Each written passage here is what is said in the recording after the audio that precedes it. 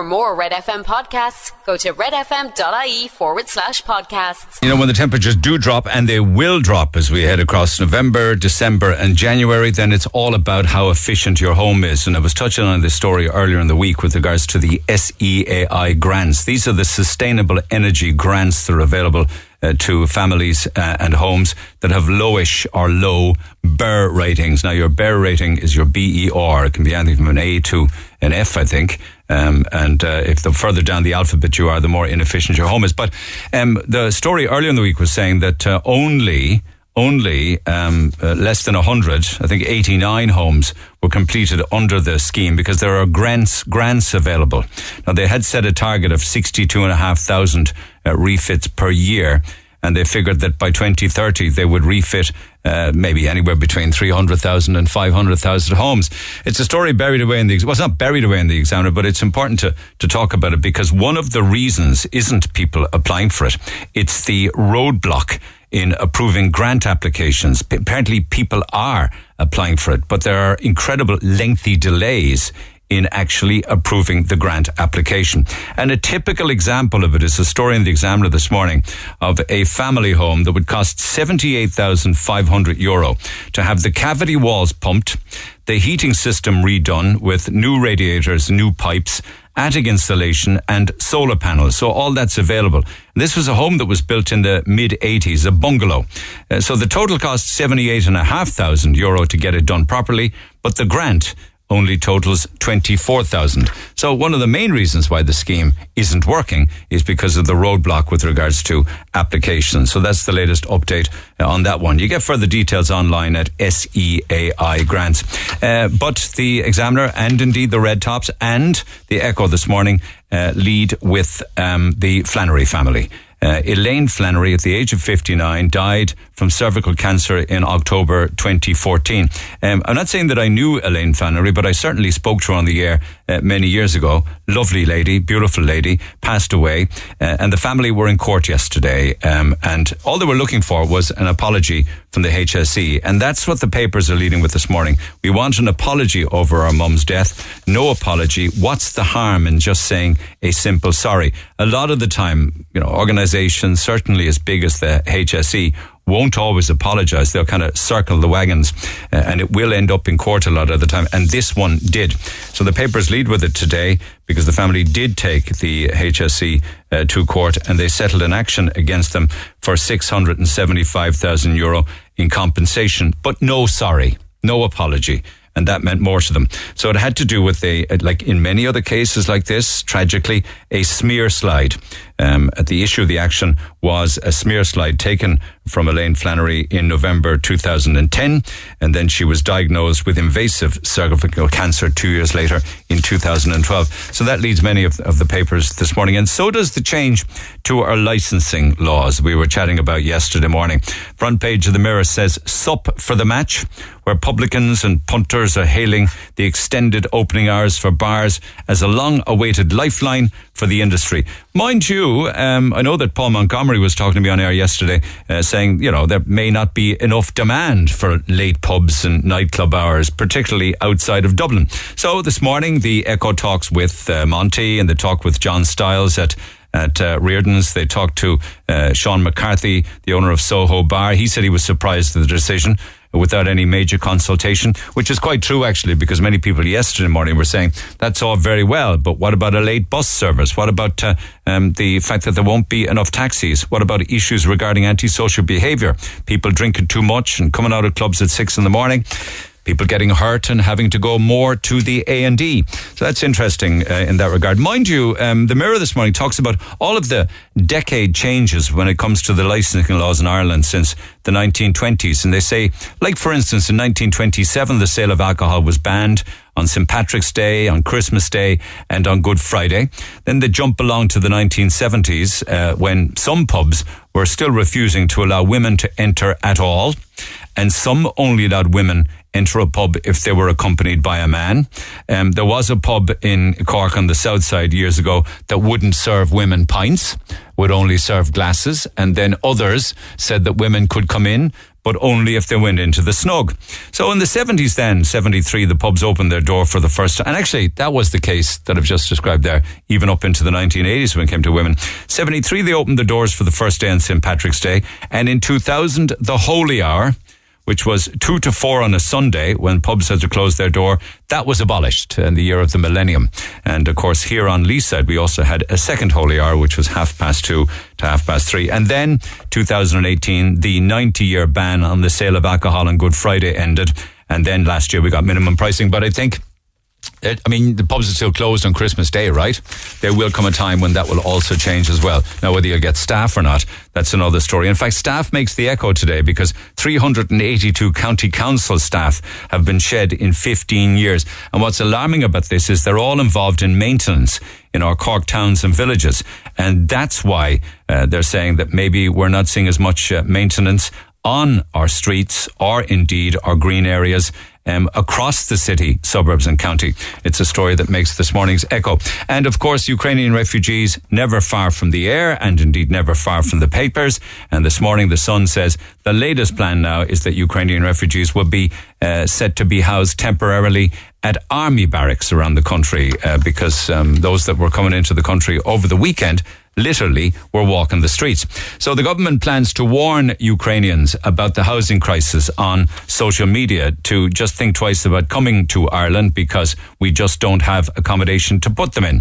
Now, even in spite of the fact that they're going to double the recognition payment, as they call it, for households from 400 to 800 euros for those that take in refugees, they need people to accept that offer for it to make a change. You know what, our healthcare system, and it's never all that far from us on the air with the amount of ambulances that get backed up at either the Mercy or the CUH with patients on board and a full crew of ambulance staff on board as well who can't get the patient into the hospital. I only mention that because I was reading this morning in The Independent that there is a new system called Pathfinder, which is being led by the National Ambulance Service. And fair play to them for thinking, as they used to say, out of the box, trying to work out how can we make this better. So particularly for the elderly, and the change could be, for instance, an elderly person being assessed by an advanced paramedic, an occupational therapist or a physiotherapist in their own home, right? And being provided with an alternative to hospital care where they'd get the treatment that they need at home. That's why, as the headline, 999 plan, or at least a new one, will treat elderly at home to cut the hospital trolley wait. And for those of you that are at home and working from home, up until now, and it will change, up until now, the deck was very much stacked in favour of the employer if you wanted to work from home. And they had lots of reasons given as to why they were turning it down. Nature of the work, it just wouldn't work with integrating with other staff members. Your quality of work wouldn't be good. Your performance would be impacted.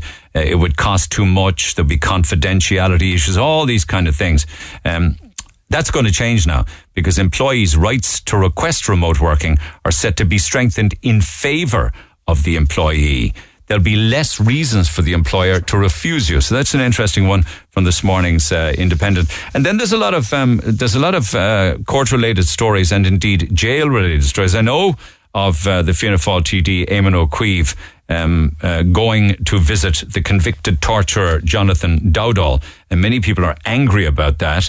It's a front page of Making the Mail. Ministers defending O'Keefe for visiting the torturer in prison. And the other story regarding jails then is that a team of Mountjoy inmates could soon get out of prison for a day to play a football match against their guards. I'm more interested in the results, to be honest with you, whether the prisoners would beat the guards at GA or not. But they are set to take prison staff, and apparently the match will even be streamed online, apparently. So that'll be interesting viewing. Talking of viewing, Cork is, dropping the curtain and turning off the lights for the final time. The Echo Carrier today, and that, as they say correctly, a leading light in the arts, theatre and entertainment in Cork. They're going to close their doors now after 31 years. And of course, a lot of fabulous Cork actors and actresses started out in Cork, including Cillian Murphy. And they're saying some of the reasons for the closure of Cork include after COVID, a lot of people left the sector, didn't want to come back to work in the sector. Insurance, accommodation costs, making it much more difficult to run shows in Cork, in Dublin, and Dublin as well. So that's the reason that we'll be saying goodbye to Cork Durka. And, shortage of cash, actually, when you look at the two sexes, although I need to kind of rephrase that now because I'm not quite sure how many there are anymore, but you know what I'm saying when I say two sexes. Those without money, how does it impact on them psychologically? Well, apparently, according to research, worse on women, where they say that women become narcissistic, more psychopathic under economic stress and financial stress, according to new surveys out. It just means that women with less money, there's a darker side to them than men, apparently. And also, you look at the different movies and films down through the years, where everybody's got a famous line from them, and we all love saying it. Play it again, Sam. Play it again, Sam was never said in Casablanca, ever. So this morning, the Mirror tell us exactly what was said in all of these famous films with these iconic lines. It was never play it again, Sam. It was play it, Sam. Play as time goes by. How come we got that so wrong? There are other ones that make the papers today. Like, for instance, Houston, we have a problem. That was never said. Apparently what was actually said in Apollo 13 was, Houston, we've had a problem, as in past tense. And another one that we all say, mirror, mirror on the wall, who's the fairest of them all? Snow White and the Seven Dwarfs, it was never ever said. What actually was said was, magic mirror on the wall, who's the fairest of them all? One thing that we all say and we all get right, though, is probably one of the greatest lines from the movies ever, and it's from Jaws. You're gonna need a bigger boat. You're gonna need a bigger boat. And I believe that was never written into the script. I think Roy Scheider just came up with it in the moment, which makes it even more fantastic. Call the Neil Prendeville Show now. 0818-104-106. Red FM. Proceed with caution, guys. There's been a two-car collision in the Donnybrook Hill area heading to Carrigaline. The road is narrow, so do avoid for now a two-car collision. The guards on Anglesey Street said there's water on the road around Morrison's Island, Union Quay, South Terrace. It is passable, but proceed with caution. There was quite an amount of fall of rain. Saw Cork Bio posting some stories and photographs last night from the city in particular, the low-lying city, and it led to some flooding. Now, where do I even begin with regards to yesterday's programme? Of course, we covered a lot yesterday, including the changes to the pub and nightclub licensing hours, opening and closing and things like that, but also dealt somewhat for about an hour and a half yesterday with regards to our refugee crisis, in the sense of where will we put the refugees who are fleeing war. Now, I have to say it was quite divided. I know that I was inundated with texts, absolutely, and it is my responsibility to get a flavour of those texts on air this morning. We had a lot of calls, and I'm quite sure there will be a number of them this morning, and I know that it kicked off on social, and there was a lot of passion. I get all of that. I think that both opinions, and everybody has an opportunity in a democracy to have their points of view heard. What would happen if we only had one narrative and others who had an opinion or a thought were not being listened to? I certainly don't want anything to do with that. I know that names get bandied about and terms get bandied about. Racist is one that gets used against people who want change or want more control. I understand that. I was called it yesterday. In fact, I know that I was certainly called it on air. There was a lot of misinformation claimed to have been put on air yesterday morning. I did some fact checking, to be quite honest with you, on some of the points that Derek Bly made on air yesterday morning. If I were to total up, and Deirdre might be interested in this. Deirdre, good morning. Morning. If I were to total up, because I asked the lads to kind of try and get a sense for the response to those that would agree with much of what he says or not, or what others believe to be the case with having too many and we can't cope. I would say that more people who got in touch, certainly by text, felt that we need to stop taking in refugees at this stage.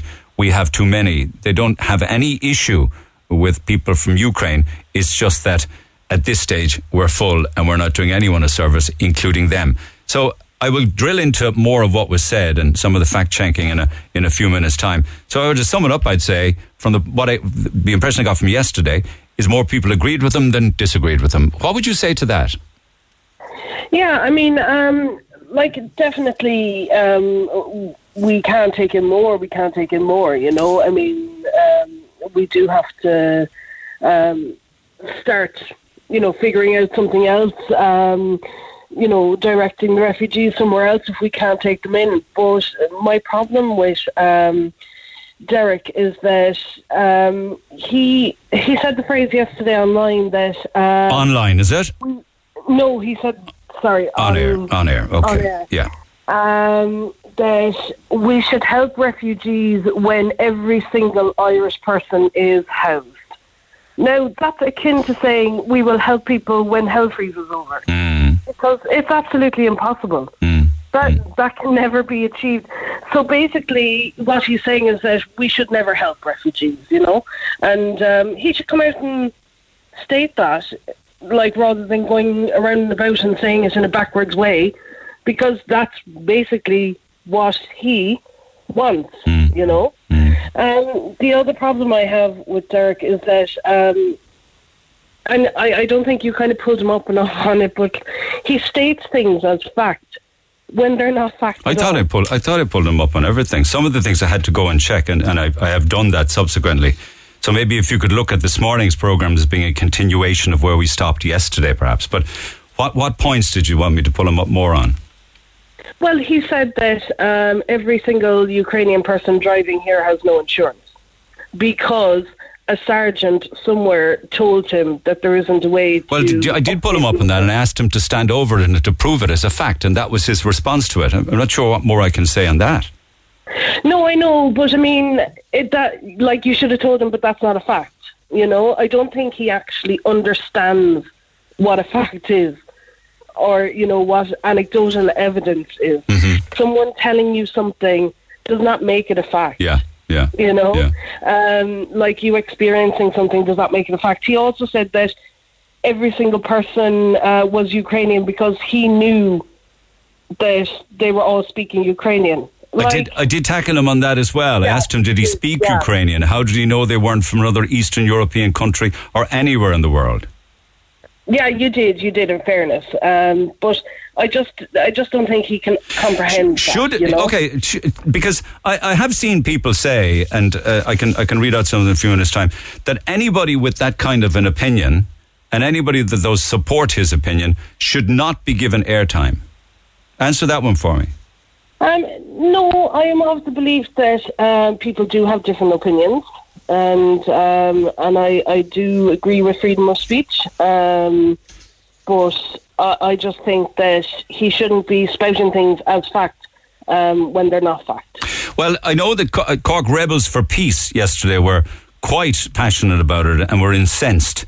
I'm told that we're posting some stuff on air last night, including references to me, but that comes with the territory. But we did ask them on air, but they declined. But they did say in a statement, we, Cork Rebels for Peace, as a group, will not participate in any so-called debate on air, as we believe such a debate does not exist. And you, as a broadcaster, have a responsibility to be anti-racist and to understand that pro-racism is not a valid ideology for debate, as in they shouldn't have to debate that they're anti-racist. You know, these views of people who are pro-racist should not be aired, and an apology should be issued, and an assurance that you will not platform hate speech, which is defined by the Hatred Act 1989 again. So I want to know, is that, you know, is talking about it and trying to control the conversation as best I can racist and hate speech? No, in my opinion, it isn't. Because, as I said, I do appreciate that people have different opinions, but I do think that it should be highlighted that what Derek is saying is racist and is bigoted. You know, I'm not saying that you're racist or bigoted. But therefore, if you believe somebody to be racist or bigoted, we shouldn't have racist people on air. Now, either people have alternative points of view to us that we must tolerate, to be honest with you, and listen to, and then disagree or rebut, or we must ban them from the air. No, I do think like that. I do think that they are able to speak their difference of opinion, but, I think that they just should...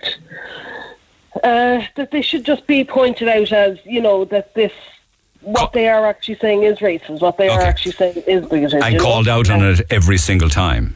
Yeah. Okay. Yeah. It leads to a lot of division, though, and an awful lot of anger. Massive response to that. Hold on if you wish. Sarah, good morning. Good morning. How are you? Good, thank you. Your thoughts? My thoughts are is that we do need to stop taking in any more refugees because we cannot cope with what we have. What we're doing is creating a whole huge new divide between refugees and other people, and it's not good for anybody. And we've nowhere to put them. The country technically at this stage is full, and we're not doing anybody a service by bringing them in and not being able to provide them with proper living accommodation and proper services. Doctors are full to the brim. They can't take on any more patients, yet the medical card was opened up last week or the week of the budget to include more people. They can't cope. The hospitals are overflowing. They can't cope. And what we're doing is essentially bringing in more and more people. We have an obligation, though. We have an obligation to help people fleeing more. We as human beings, firstly as human beings, we have an obligation, and we also have an EU obligation that all other European Union members have also signed up for, just like us. I know, but I mean, are the amount that we're taking in, is that taken into account the size of our country? Like, is it is it done by the size of our country? And we're allowed to take in that many, or are we just taking in and there's no counting whatsoever? We do well, others do more, and clearly others do less than us. I suppose we're in the top 2/3. There are more taking a lot more than us. There are some Eastern Europe companies that don't take any at all. And we've certainly fulfilled our obligations as far as I'm concerned. We have we've done what we can, and that we need to stop because we cannot look after what's already here. But he said a lot more. He said a lot more than that, though, and he actually emailed me last night. The email is too long, but he did want to clarify some points. It's too long to read it all, but I will read out some of it. Where he says, "I don't blame refugees for taking advantage. However, and this is alarming, nothing will convince me that 90% are not economic migrants here purely to milk the system." I mean, that's a completely... No, that percentage is way too high. But I do agree to an extent that there is some coming in here that are taking advantage, and they are probably not Ukrainian. Well, why make up a percentage? Who comes up with a percentage off the top of their head and says... Now, that's something you'd have to ask Derek. I don't know anything about that. But I mean, I do agree with him, though, to a certain degree, that there is, and there are people coming in here who are not Ukrainian and who are claiming to be Ukrainian and taking advantage. And that's exactly what is happening. He goes on to say, wouldn't anyone do the same if there was a government stupid enough to offer them free education, medical, housing and social welfare payments higher than what they earn in their own country by working? That's what he says. Like as if he has spoken to every single person, let's say 55, 60,000 of them, and he knows exactly every single reason as to why they're here. Come on. Well, the thing about it is, Neil, I don't know where he gets his facts and figures from. But the thing about it is, you can't say that he's totally wrong either, because he's not. There is groups on Facebook that were set up for Ukrainian refugees. How do you know that? Have you seen them? Have you visited them? I've seen them, Neil, yeah. But surely they'd be private chat groups? They are private chat groups, but you can get into them if you're clever enough. Okay, and there might be a few people in there chatting, not 65,000 of them. Well, no, there's not 65,000, but there is chat groups, private groups, where they are talking about what is the best way to take advantage. And you can show me proof of that, can you? I can indeed. Yeah. But you would also accept that. You would also accept that if it is true, would be a minority. That the majority of them are here for the right reason. Well, the wrong reasons because of war. The wrong reasons because they're absolutely. I mean, they've been displaced because of war.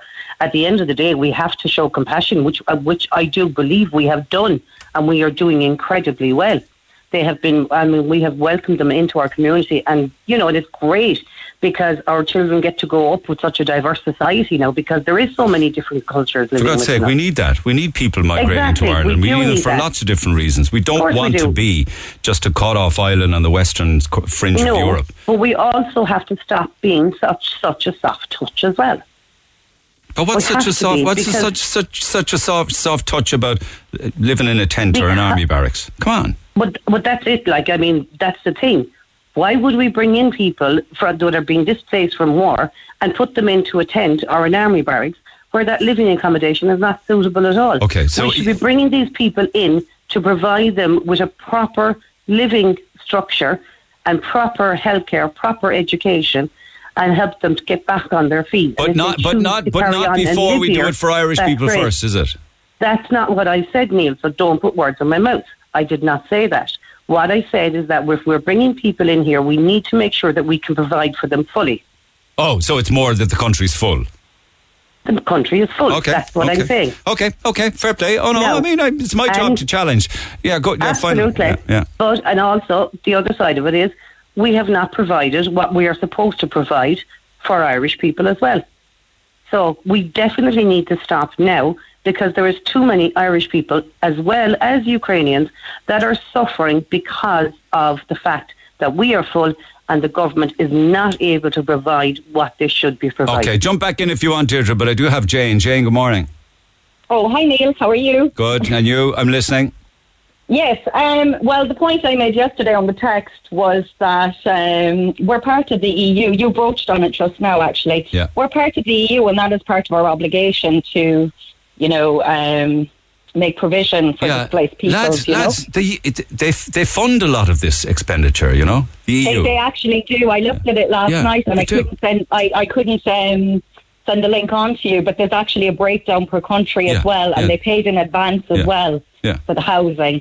Now, as regards to the future of the Exchequer, I'm unclear about that. But this guy that came on yesterday, I felt, while he did have good points in certain areas, as in we are full, and he is totally passionate about the Irish homeless people that we have, he seems to use, again, made up kind of facts and figures, He's sort of got the mindset that the Irish use the money that would have been used for the homeless crisis in Ireland to fund the housing, the provision of housing for displaced Ukrainian refugees. But that's not the case. I think the point actually was broader than that, in the sense that, why all of a sudden have we found the will, to step up and get into it? Well, my words yesterday were, why are we now panicking when we never panicked for the Irish?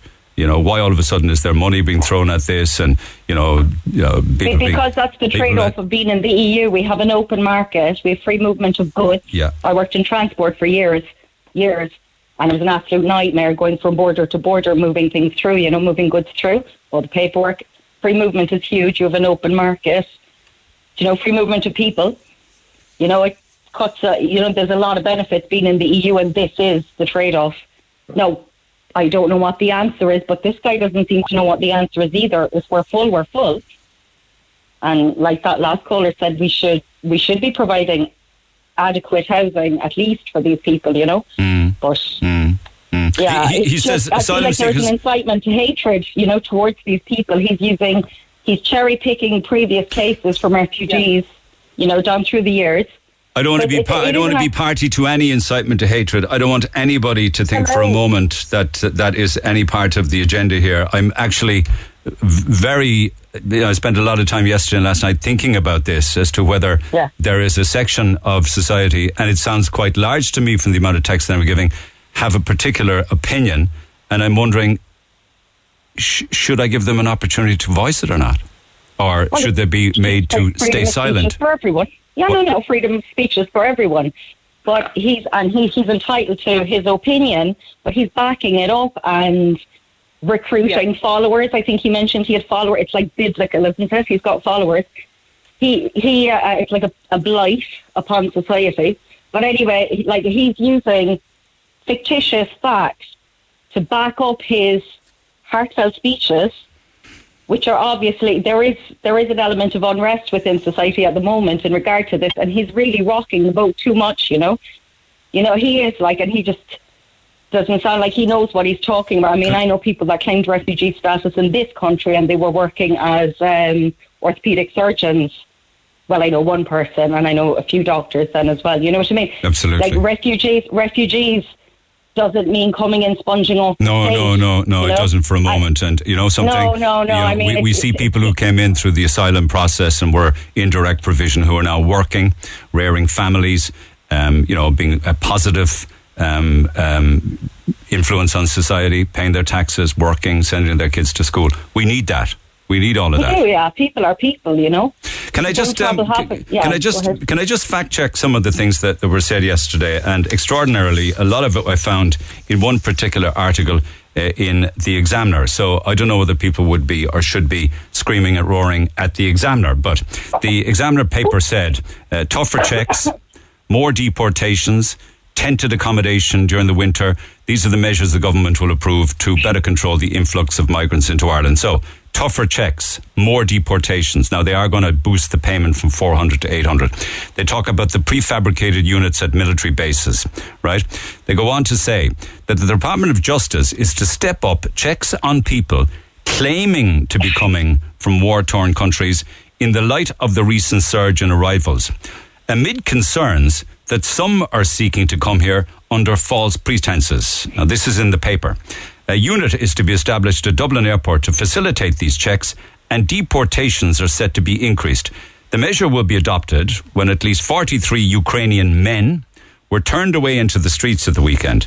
The article goes on to say that it will see extra accommodation being sourced quickly, refurbishments, the delivery of modular homes. And they said that the government sources said that there's been a large increase in the number of single males arriving into Ireland from Ukraine, whereas initially it was mainly women and children. And a stat actually that Derek Bly did mention yesterday that I had to fact check, 39%, he said. The article says males from Ukraine now account for 39% of all arrivals. It's emerged that some Ukrainian families currently housed in hotels with food provided are refusing to move out of what is technically emergency accommodation, and this is further creating a major blockage. They also say that pressure is also seen where a greater number of people arriving here to seek refuge because other European countries have tightened their entry requirements. So that's indicating that more wish to come here because other European countries have made it more difficult for them to come here. Neil, do you know what that Examiner article isn't stating? They state 39% are male. It doesn't state what percentage of those 39% of males are under 18, for example. Or with disability or old age pensioners. Exactly. Yeah. Exactly. Okay. And this is the point that I was making. That the final bit of the article, though, just if you don't mind, just the final bit of the article said, Ireland is seeing economic migrants seeking to claim they are from a war-torn country, but refusing to say what flight they arrived in when speaking to Garda officers. The source said that we have a legal obligation to those from Ukraine, but we cannot be a soft touch or seen to be a soft touch. That's all I have to say. And, Neil, if you're coming from a war-torn country, you've already experienced the upset of being in that country. Now, I know that they're saying, the reason that they're saying that is potentially people might use different European countries to get here because there might be no direct flights, they'll say. In which case, they are obliged to seek asylum in the next country that they land in. You know what I mean? Yeah. So there's a lot of... Why would somebody refuse to say what flight they arrived on or what country they came from?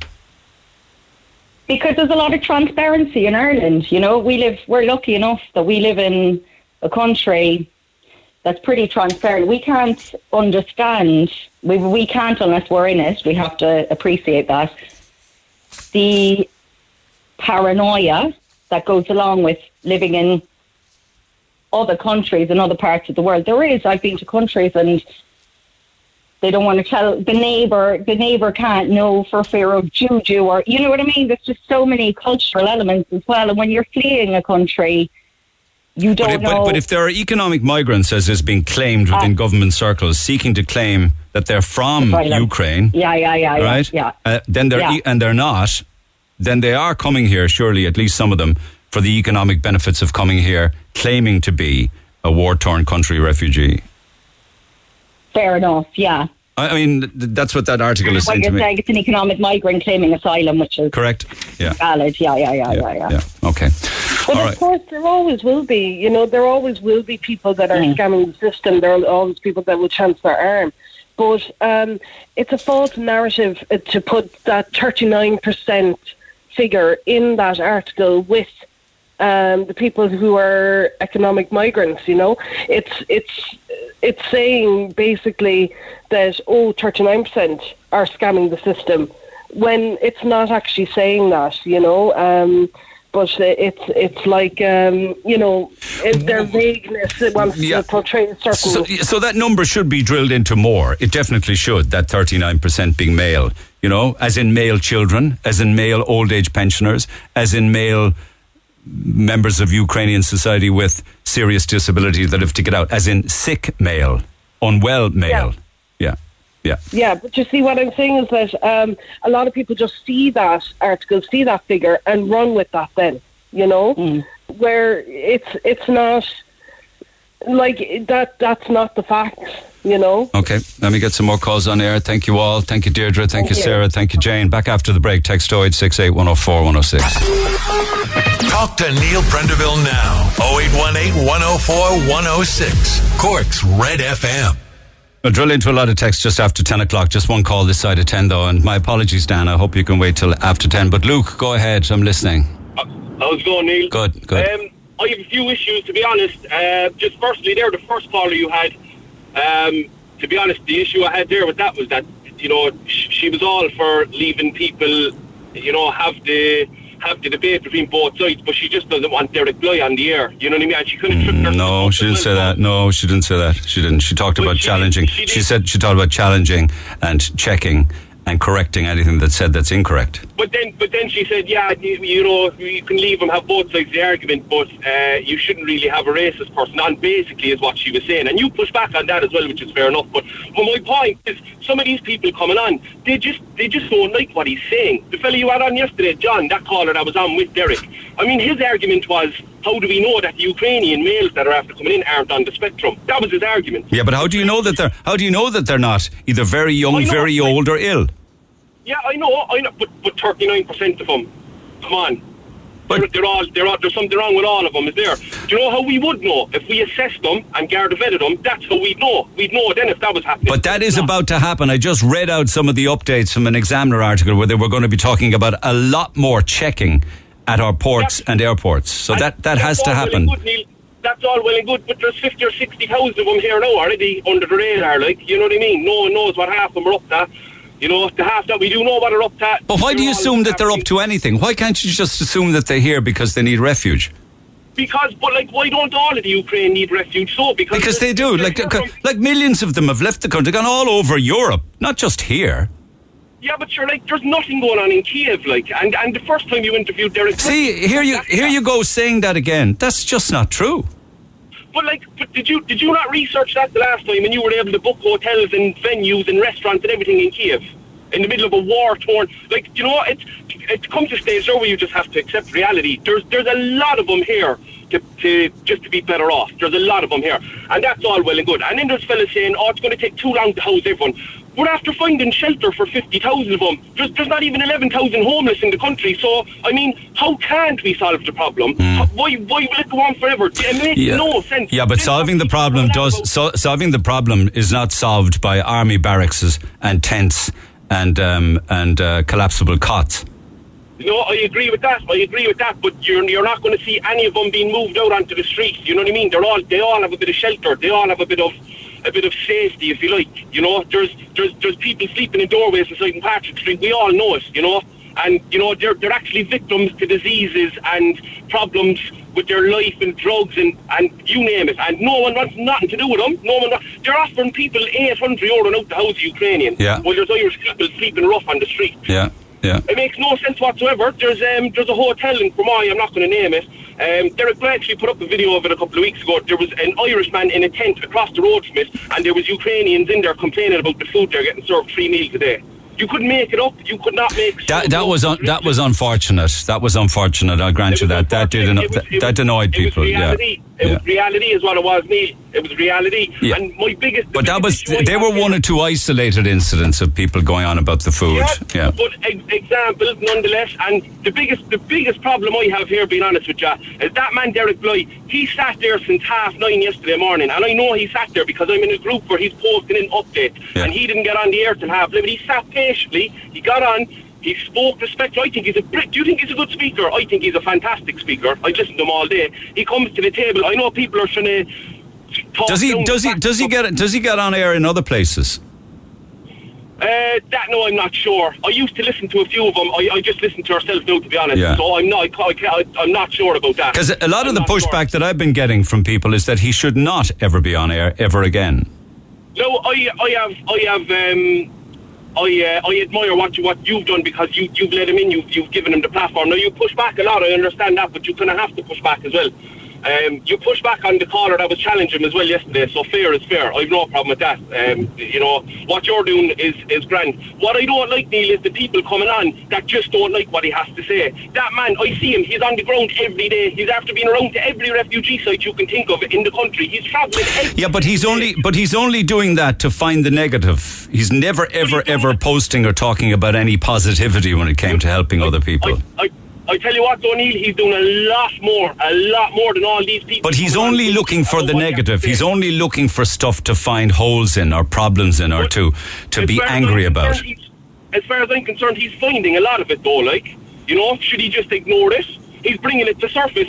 But it's the people coming on that just don't like what he has to say. Okay. These people are not doing no research at all themselves. This man is doing his homework. Granted, he might not be right with everything he says, but he holds his hand up if he's not. I know that for a fact. Okay. He holds his hand up if he's not.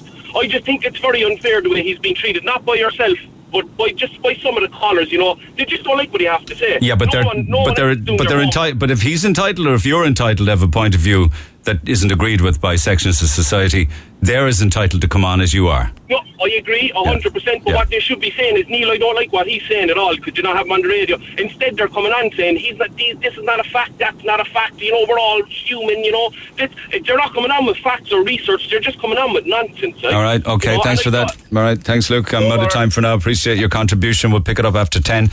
Text 0868 104 106. I'm Rory. And I'm Valerie, and you can join us for the very best in local, national and international sport every weekend on the Big Red Bench. That's the Big Red Bench, every Saturday and Sunday from 6 on Cork's Red FM. Get it off your chest. Text the Neil Prendeville Show now. 086 8104 106. Red FM. In other business, Red FM's Shocktober. With Wilton Shopping Centre. Yes, indeed. And yesterday there was €700 in the cauldron of cash, and the clue was a place to seek shelter from plundering pirates far from the water's roar, where canines pull from A to B. That was the most important part of the clue. Canines pull from A to B. A little boat harbour not to be ill in.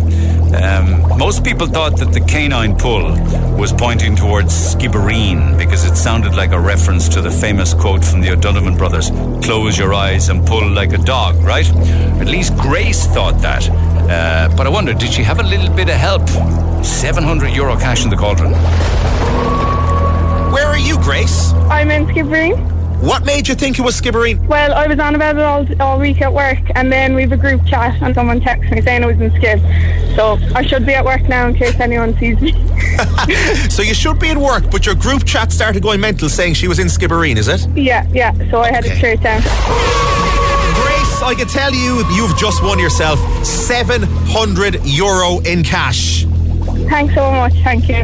You'd be the talk of your group chat now. They'll all be very jealous of you because they were all looking too, were they? Well, no, you see, I'm the only one in Skib. Okay, so they were just looking after you, so yeah? Yeah, exactly, yeah.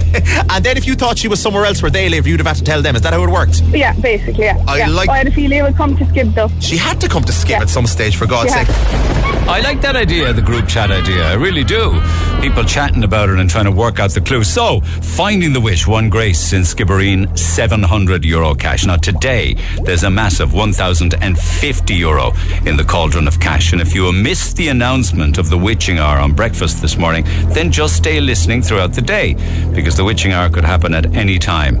And that witching hour, you will get your clue.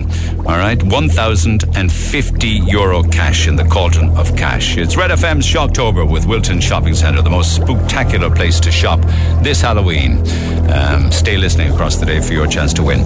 Text, calls and emails on the way. The Neil Prendeville Show on Cork's Red FM.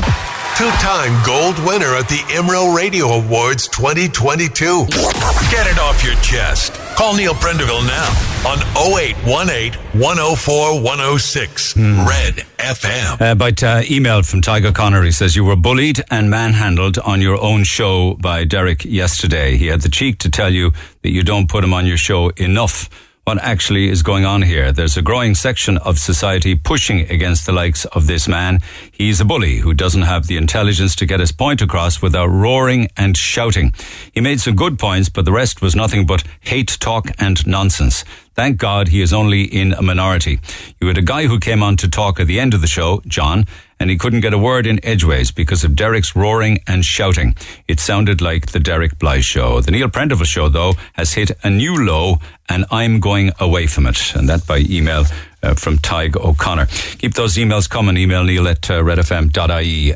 Dan, good morning. Thanks for holding. I know I tried to get you on before 10. What's on your mind? Good morning, Neil. Well, now, before I open my gob at all, I'm not racist. I'm ready to black, red, green, brown, blue or yellow coming into the country. But what this is after doing is, I'm not against the Ukrainians. I may say 12 months ago, they were one of us turned upside down. They never thought 12 months ago that they'd be here. Not in a million years. No more than we did. But my point is, I think it's great as what they're after coming in and being housed. Because I tell you why. It's after exposing the neglect to previous governments and the present government and governments before. It's after exposing them the pure neglect of the Irish people looking for homes, and people kicked out of their homes, couldn't afford their mortgages anymore. It's a scandal. It's after exposing a scandal, actually. They've done us a favour. They've done us a favour. It's an ill wind, you know what I mean? So, we said the government have to step up to the plate and look after the Irish people, give them sites and modular homes. They have to do that now as well. They have to do it. Where there's a will, there's a way, and they have found a will. Mind you, I have to say, I think there's somewhere in the region of about 6 million Ukrainian refugees around Europe. And of that, say, 6 million, we've taken, 55,000? It's a paltry amount when you spread the 6 million across Europe. I don't mind. I wouldn't care if there was a million of them came in, because it's after exposing the neglect of the Irish government towards the Irish people. Yeah, it has done that. And that's fabulous. And another thing, those men that's coming in there without passports, documentations, no identification whatsoever, sure, we don't know if there's Russian undercover spies coming in here. And we said, why are they not fingerprinted at the airport? Yeah, I don't know anything about. I don't know anything about Russian spies or anything like that, but I do know. They come here now. Hey, if the ships are out the harbour, they're after slipping in here too. Make no mistake about on land. Yeah. So anybody that's outside of the EU should not be allowed to come here to work or anything, is it? Oh, Jesus, leave them walk away if they want to work. Yeah. Fair play to them, take a job here. I'm not against that either. Yeah. But my main point is, it's after exposing the government to what you neglect to do as Irish people. It's really, really scandalous. It's shone a light on it, yeah, for sure. Yeah. Oh, yeah. Right. Maybe something might be done about it now. Okay, thanks, Dan. Seamus, good morning. I just want to do some texts and emails, but go ahead, yeah, for sure. What do you want to say? Yeah, I just think at a very fundamental level, none of this actually makes sense. I just don't understand. Taking the racist card out of everything, how in the name of God can the Irish government go into a meeting with the other EU delegates and when handling and discussing how they're going to resolve the crisis or handle the number of refugees potentially, we're a country that's one of the smallest, small population of 5 million, and we have, and they would know this, like the EU would be aware of what's going on in this country. We have almost 1 million people on hospital waiting lists, and we've no homes. Yeah, but we would take a proportionate amount of people by virtue of our population, let's say 55, 60, perhaps north of 100,000, where other countries like Germany's taken well over 1 million. The Poles have taken well over 1.5 million refugees. The Italians, the Turkish, the Spanish have taken vastly more than we ever did. Yeah, these are countries that are far larger than Europe and have a population of about, roughly 80 million people. We have no homes left in this country. We now have refugees that are going to be living on the streets. How the government can stand over that is beyond me. So it's clear that none of this is actually going to make any sense at a very fundamental level. I don't know how you can go in knowing what problems that they've created themselves for their own people in their own country as the government, and then say, well, we'll take. What I don't understand is like this mantra where we'll have an open door to an unlimited amount of unchecked refugees. That makes absolutely no sense. I mean, like if it stopped at people saying just that we don't have any more room and we can't take limitless amounts, that wouldn't be so bad. But it's when the conversation moves into areas where they're milking the system and ripping off the system, and they're getting medical cards and housing, and they're getting the social welfare payments and PPS numbers and all that. That's not the fault of a war refugee.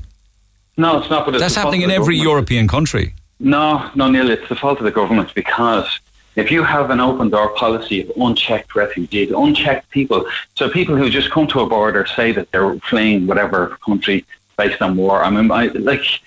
If they're coming in unchecked, like that's what's going to happen. It doesn't make any sense. It just creates more problems. But we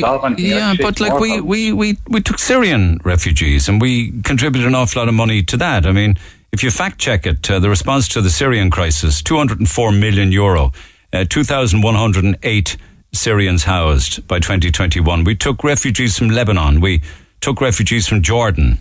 We provided over 204 million in humanitarian funding in response to the Syrian crisis. Neil, this is a country, the people seem to forget, they're not forgetting now. It's become more evident now than ever, and a lot of people woken up to the fact that, we are a small country of 5 million people, unfortunately run really poorly by a government who've just failed at every level and every policy. They have, and as Dan says, it shines a light on it. Now, I accept that this will cost us €1 billion this year.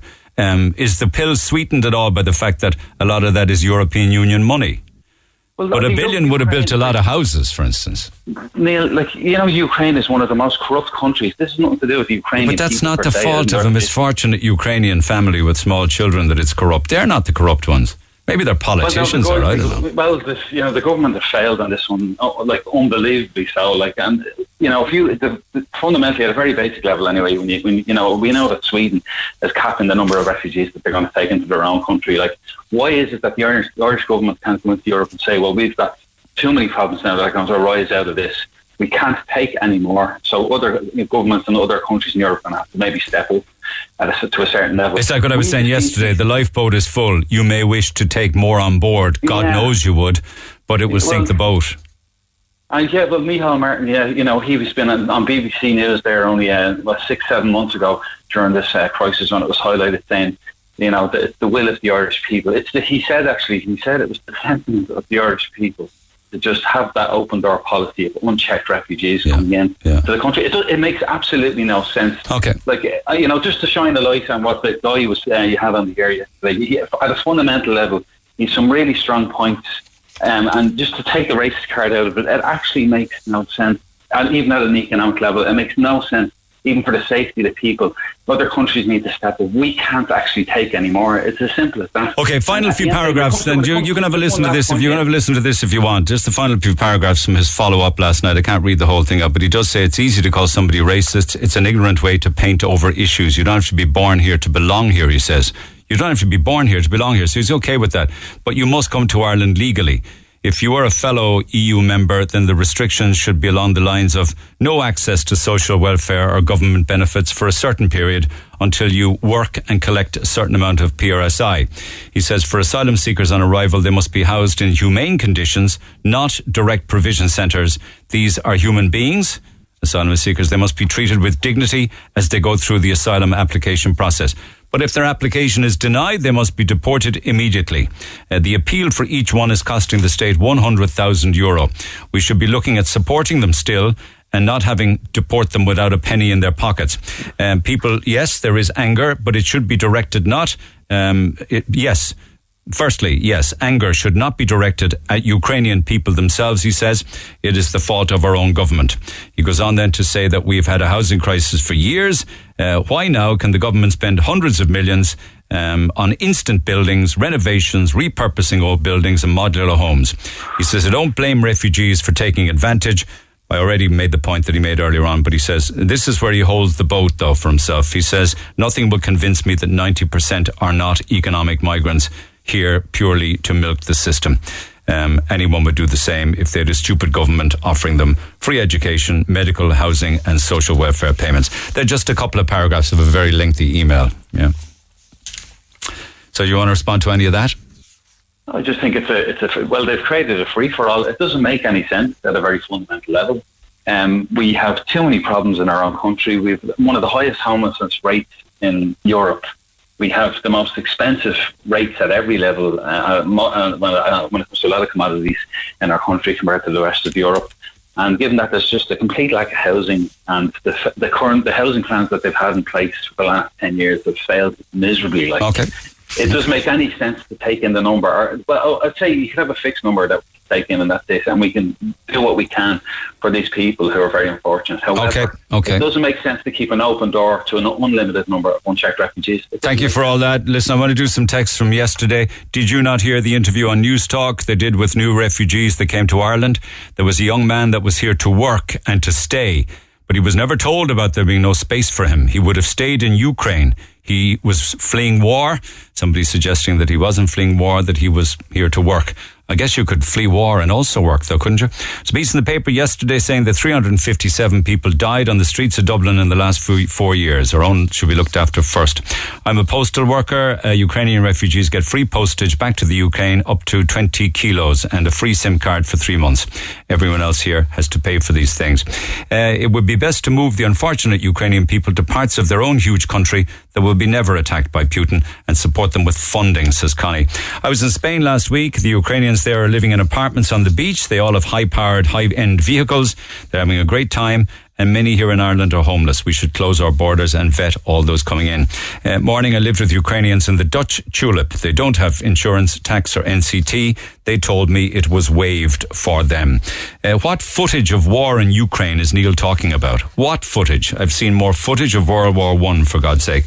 Well, I don't know where you're coming from. There's plenty of it. It's on the nightly news. Absolutely it is, no matter what news channel. I don't know why you're not watching news channels unless you think that the footage is fake. Mag said, imagine being as bitter and begrudging as people like Derek Bly. I can't understand why you give these people airtime. It's dangerous to ask people to take in refugees in their homes. People are not vetted. We know nothing about them. I completely agree with everything he says. Our schools are packed to the brim. They're coming here for welfare. They should never have been given social welfare. Can you ask him where he's been all these years? Homelessness amongst Irish citizens is nothing new. Yet his outspoken cry about housing the Irish sounds new to me. What's changed to make him so outspoken now? I agree with them 100%. Ireland is full. Why don't they send the Ukrainian refugees to the west of Ukraine that is fully open? There's plenty of hotels open for business and they can let the Ukrainian government pay for it. Well done. Some real truth talking on the show. About time. Now, how much can I get if I want to head away and do nothing and just get freebies? You're a disgrace, allowing a racist on the air complaining about Ukrainians. I didn't hear him on the air before the war complaining about the housing crisis or Irish people on the streets. Morning, they don't want to go back because life was better pre-war. I lived with Ukrainians for 6 months in Mallow, and that's exactly how the men feel. You're a disgrace, allowing nutters on the air stirring up hatred, utter rubbish, conspiracy theorists, labelling them all the same. Thankfully, he's not in charge. He thinks he knows everything. Somebody else says that he's dead right. Our own people should be looked after first. Where was the money when the Irish people needed it? He should be in the Dáil representing Irish working people. Hold a poll and question how many people agree with him, for instance. You know what the majority would say. They'd agree, thanks to government policies, says Bobby. That's just a snapshot. I'll get some more on the air across the rest of the morning. Back to the phone lines we go. Jim, good morning. Good morning, Neil. And jumping in and out between texts here. So what's on your mind? Yeah. Listen, we're a country now that we can't give our opinion. Like you asked yourself the question there on this morning on here. Why you right to bring up this subject and leave people to give their opinion? Of course, you're right. No, there's some people believe that there is no room for anything that would incite hatred or racism. In spite of me pushing back and challenging, it should never be discussed. Listen me. I don't know what for what I'm hearing. People are giving their opinion, Neil. It is a free world, and you can But I have my opinion about the refugees. Right? God love them. God love them. That's all I say. Right? They came over here because they had to come over here. Right? What people are voicing their opinion about is that our own are not being looked after first, and I understand where people are coming. Like I know people that has been refused medical cards because they were 3 and 5 years over the threshold. Yet this government, which will be, they'll go down history for what they're after doing, like the wrongs they're after doing to their own Irish people. People were 3 and 5 years over the threshold for medical cards. They didn't qualify. Yet all of a sudden, our government can find 56,000. Now that's gone over that since all European Union countries are doing what we're doing when it comes to access to healthcare and care. Schooling. I'm not worried about European countries, Neil. I'm talking about Ireland. I know nothing about other European countries. They might be doing. I don't want to live in a country, Jim, where we close the borders to people. I just don't want to. I know it shines a light on the inequities of society. I get that, but at the same time, I don't want to be seen to be a racist living in a country where somebody who's not white and Irish is allowed in here. But you're not. But what my point and my opinion. This is not your opinion. My point and my opinion is. This government found 56,000 PPS numbers. They found 56,000 medical card numbers. They give them those. Yet, there's people... Good luck to them with those if they can find a doctor. Yes, but this is it. This is where the problem lies. Like... our health system is overwhelmed. It is overloaded. The nurses are actually fainting in the wards. Believe you me, they're fainting in the wards. Some of them are doing 14, 15 hours a day and must go in the following day. Doctors are leaving the country. Professional people are leaving the country because we cannot cope. And what are we doing? We're taking in... there'll be another 20,000 refugees coming or whatever, so-called people. So you want us to be the only country in Europe and maybe in the civilized world, right, that will be known as the country that refused to help. But we didn't. And our children and their children's children will remember that. We're not refusing to help. You mentioned 10 minutes ago about the lifeboat. If the lifeboat is full, you can't take on any more. Otherwise, you'll bring down the whole lot inside in the boat. So that's what's happening in Ireland. Ireland is overloaded. Like they're finding billions. They're finding billions all of a sudden to look after our own people. But there'll come a day, Neil, where that money will run out, and we won't have. Who'll help us then? Who'll help? Like during the famine, all people starved to death. We got no help. The people that were able to leave the country left the country and worked hard and built London and built America. That's what they done. Our country is sinking slowly, Neil. But don't you think that people will go back to Ukraine to rebuild it whenever this ends? Well, I can't answer. I can't speak for them. I can't answer that. Am I naive to think this is just temporary? Again, that's your opinion. I'll give my opinion. Why would you leave where you're getting everything for nothing? So we get an extra 100. We get an extra 100,000 people who can work here and probably are all skilled at different things that they can do here in this country to work and make it a better country. You were on the air yesterday, and they were talking about the new public laws. They can't get staff. So, there's jobs advertised everywhere. Yeah, so there you go. Yeah. We got a labour force right in our doorstep, 100,000. Well, not all of them, they're children. But why aren't people taking up those jobs? But they are. But they will. They will if they choose to stay. Will they? Why wouldn't they? Because now here you are again. Because if you say that they won't, then you're claiming that they're freeloaders. And we know that not all of them are freeloaders. We know that they're not all spongers. That the most majority of them are genuine people. Okay, we might have heard of a few complaining about the food. You might have heard of others driving BMWs. Fair enough. But like even BMW drivers had to flee war, I suppose. But why would you walk? Why would you walk at 2:30, 3 o'clock, 4 o'clock in the morning, maybe for less than the minimum wage? Why would you do that? I'm not suggesting that they should do those jobs. I'm just we need a labour market. We need a labour force here now. We're short. And a lot of it is actually because you said people left hospitality because by and large they're crap paying jobs. More left the country. We had no problem when a lot of Eastern Europeans came over here, did we? From Poland, for instance, and became huge contributors to Irish society. So why couldn't we look at Ukrainians who may decide to stay as working here, rearing children here, paying taxes here? But they're like, just take you all now. Just take you all. The quality hotels outside, right? And we say we have a nightclub in Youghal that will be open till 6 o'clock in the morning, right? Yeah. No, they have to leave the quality hotel, get in and get back out to the hotel at 5 or 6 o'clock in the morning. Then people are not going to do that. I wouldn't do it. Why would you bother be doing that for crap money? We say, first of all, this country is overloaded, Neil. That's what's wrong with this country. It is overloaded, and we're taking in people as you and me are speaking now. There's people arriving in airports, coming in, and they're being told to have no place to stay. But sure, there's Irish people sleeping in the streets. It's full. That's what a lot of people are saying. It's full. You walk down the street, Patrick Street today.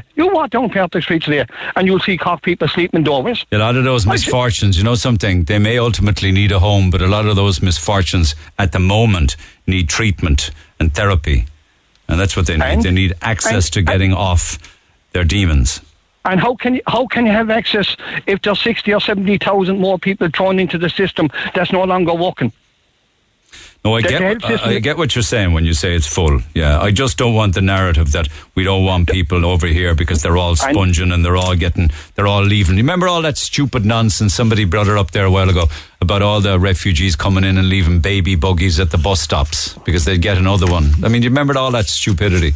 All the grief that Nigerians were getting here and stuff like that when they came. But that's mindless people saying that. I don't think. But that's their. Well, I remember it because it was all talked about on the air here years ago. Of course it was. And listen to me, you'll be talking about something else next week. But you asked yourself the question this morning: Are you right to voice this? And fair play to you. I think you are. And can you imagine all the people that's listening to this that won't come on here because they'd be afraid to voice their opinion and they could be slated. Fair enough. Thank you for that. Appreciate it as always, Jim, but a lot of them are texting. We're taking more people in the country than we ever did, and we still have businesses on their knees that can't get staff. All the economic asylum seekers are not doing the work. They come here given housing benefits that the normal person can't get, free education.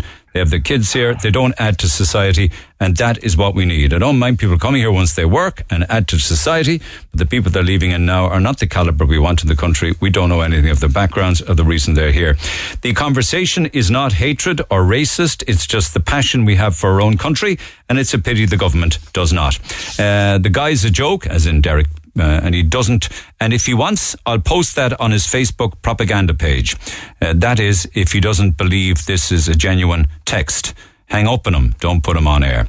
One very fast way to finish this war is to take every single penny, every single asset that the wealthy Russians have worldwide, sell it off, and then pay it to the countries that are taking care of the Ukrainians, hit the Russians in their pocket. We're entitled to voice our opinion without being labelled racist, says Lisa. And that is a text, the flavour of which is repeated an awful lot by people in the past 24 hours. Because I have an opinion does not make me a racist. Stop using the race card.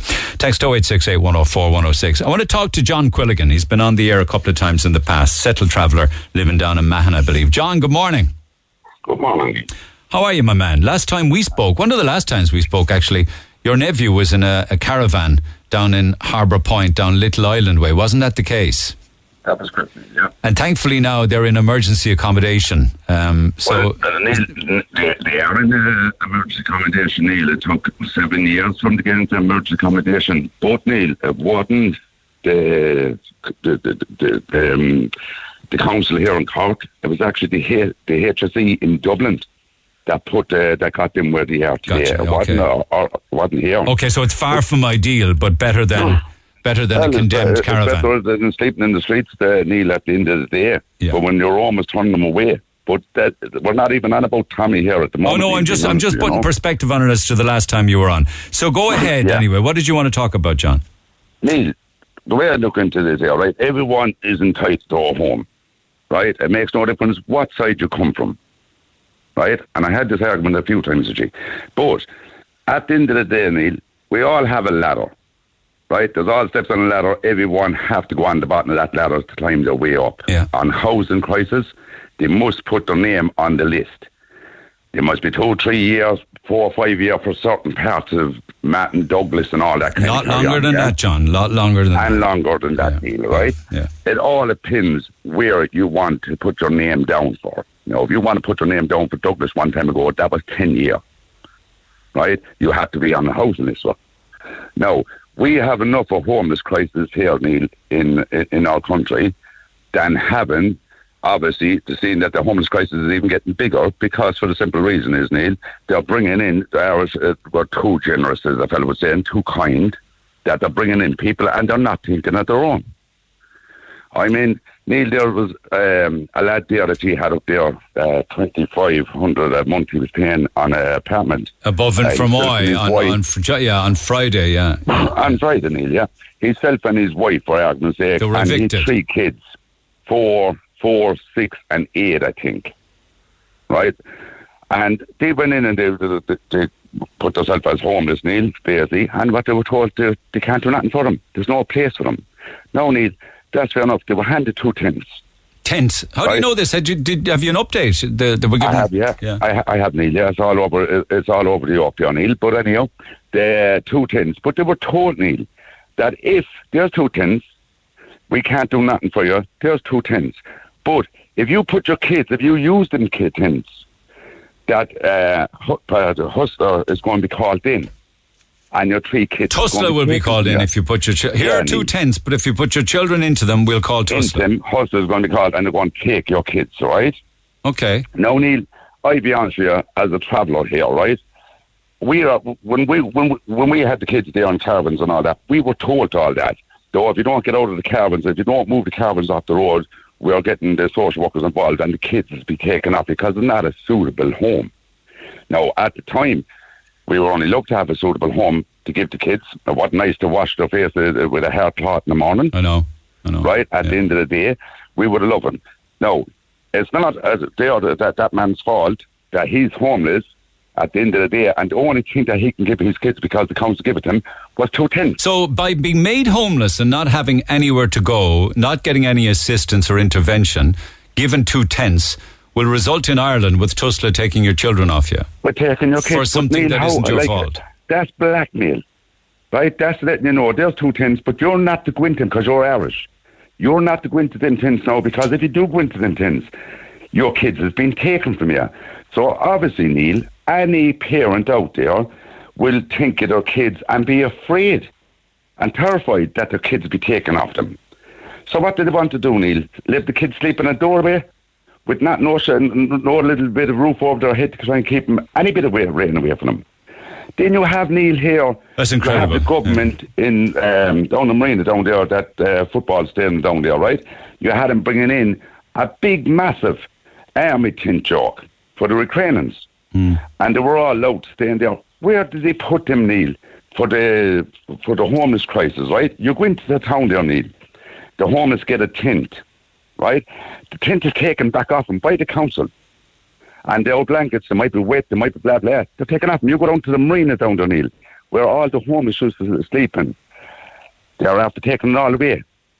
Right? They're blocking everything for the old homeless in Ireland here. Neil, why would they take their tents? Like, why wouldn't they be given, like, for instance, isn't it fresh blankets they should be giving them? Neil, they should be giving them a napkins, voucher, food, fresh blankets, blah, blah. They don't. They take it off. No, I mean, they shouldn't be there in the first place. It also shouldn't be down to the homeless groups.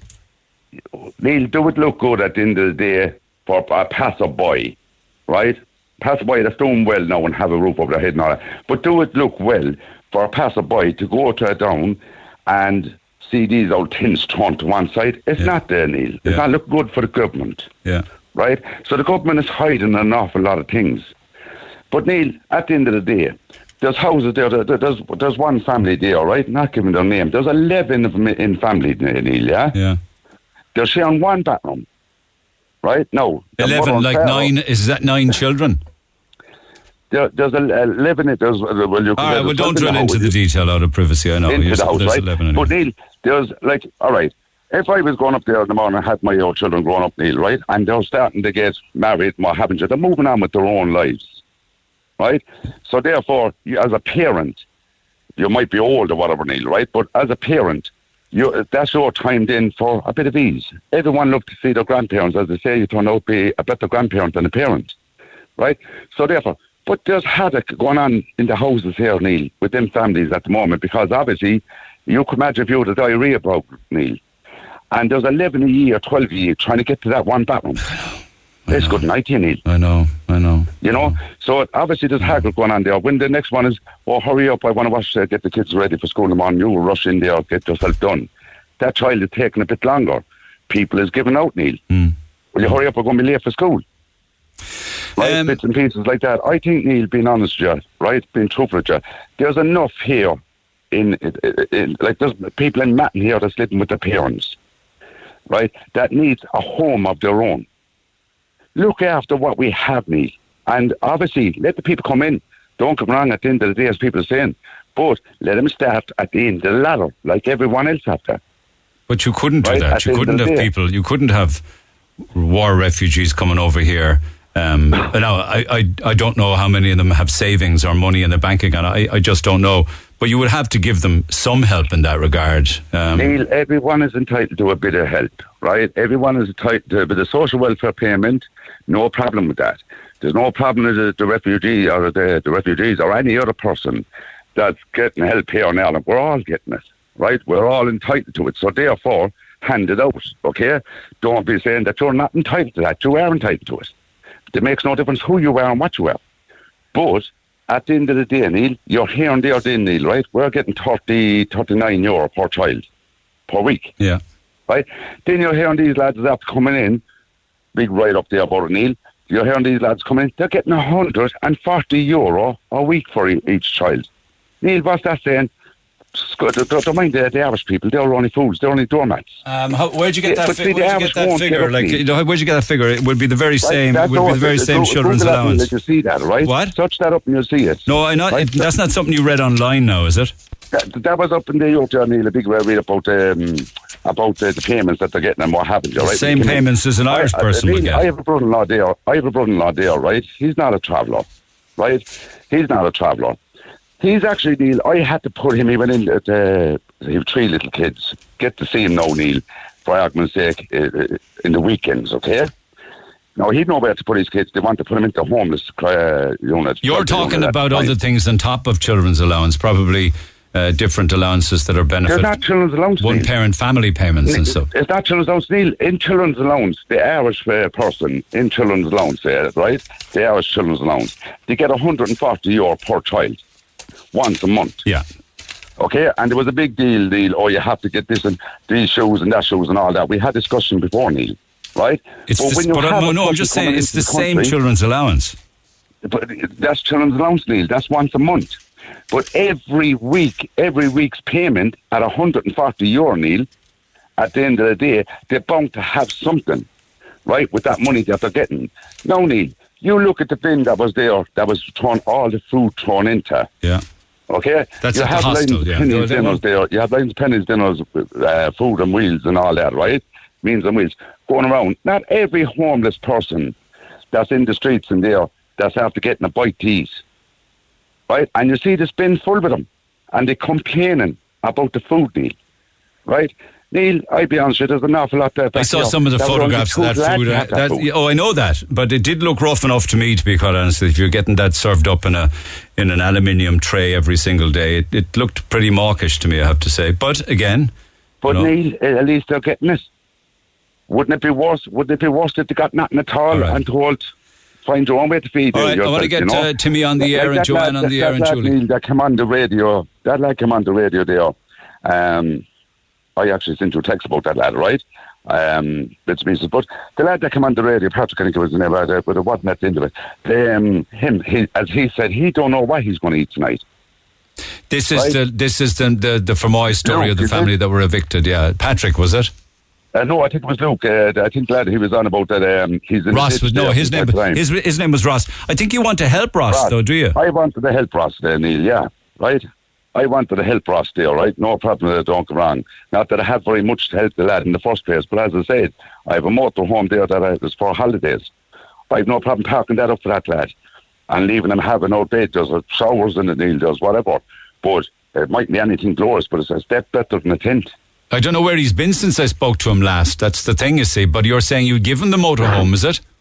I would give him a loan to the motorhome. Give him a loan? I wouldn't give it to him. I give him a loan. Oh, no, I sure know that. You don't want to give it away, but you want to get him out of a jam. At the end of the day, Neil, right? At the end of the day, here where we are, like, as they said, these modern homes, right? When the war started off, Neil, you heard an awful lot about this war. Jesus was on the radio constantly, right? On the news. Everything that you heard was the war. Now, Neil, you don't hear no more about this war. Right? So therefore, why don't you put that? You're hearing about the possibility of nuclear war and dirty bombs. There's also a push on to get rid of Putin in Russia, so that's not a bad thing. No, but we're impossible of war ourselves, Neil.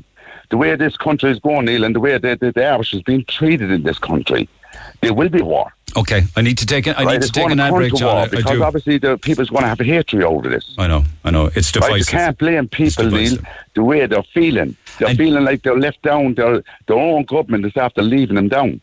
They took out of homes, took out of B&Bs, took out of hotels. Right? I'm trying out. Neil, they're on about their €400. And they'll up that to €800. Yeah. Right? To bring in a person. Now, obviously, Neil, it's specifically cleared that it has to be one of these people that has cleared the wall. Right? Why won't you do that for the Irish, Neil? Right? One of the homeless people on the streets there say, right, if you take that homeless person in, we give you 400. And obviously because a lot of them need treatment and rehab and detox. Neil, why do you think they need treatment, Neil? I have a nephew there, Neil, right, that was on heroin.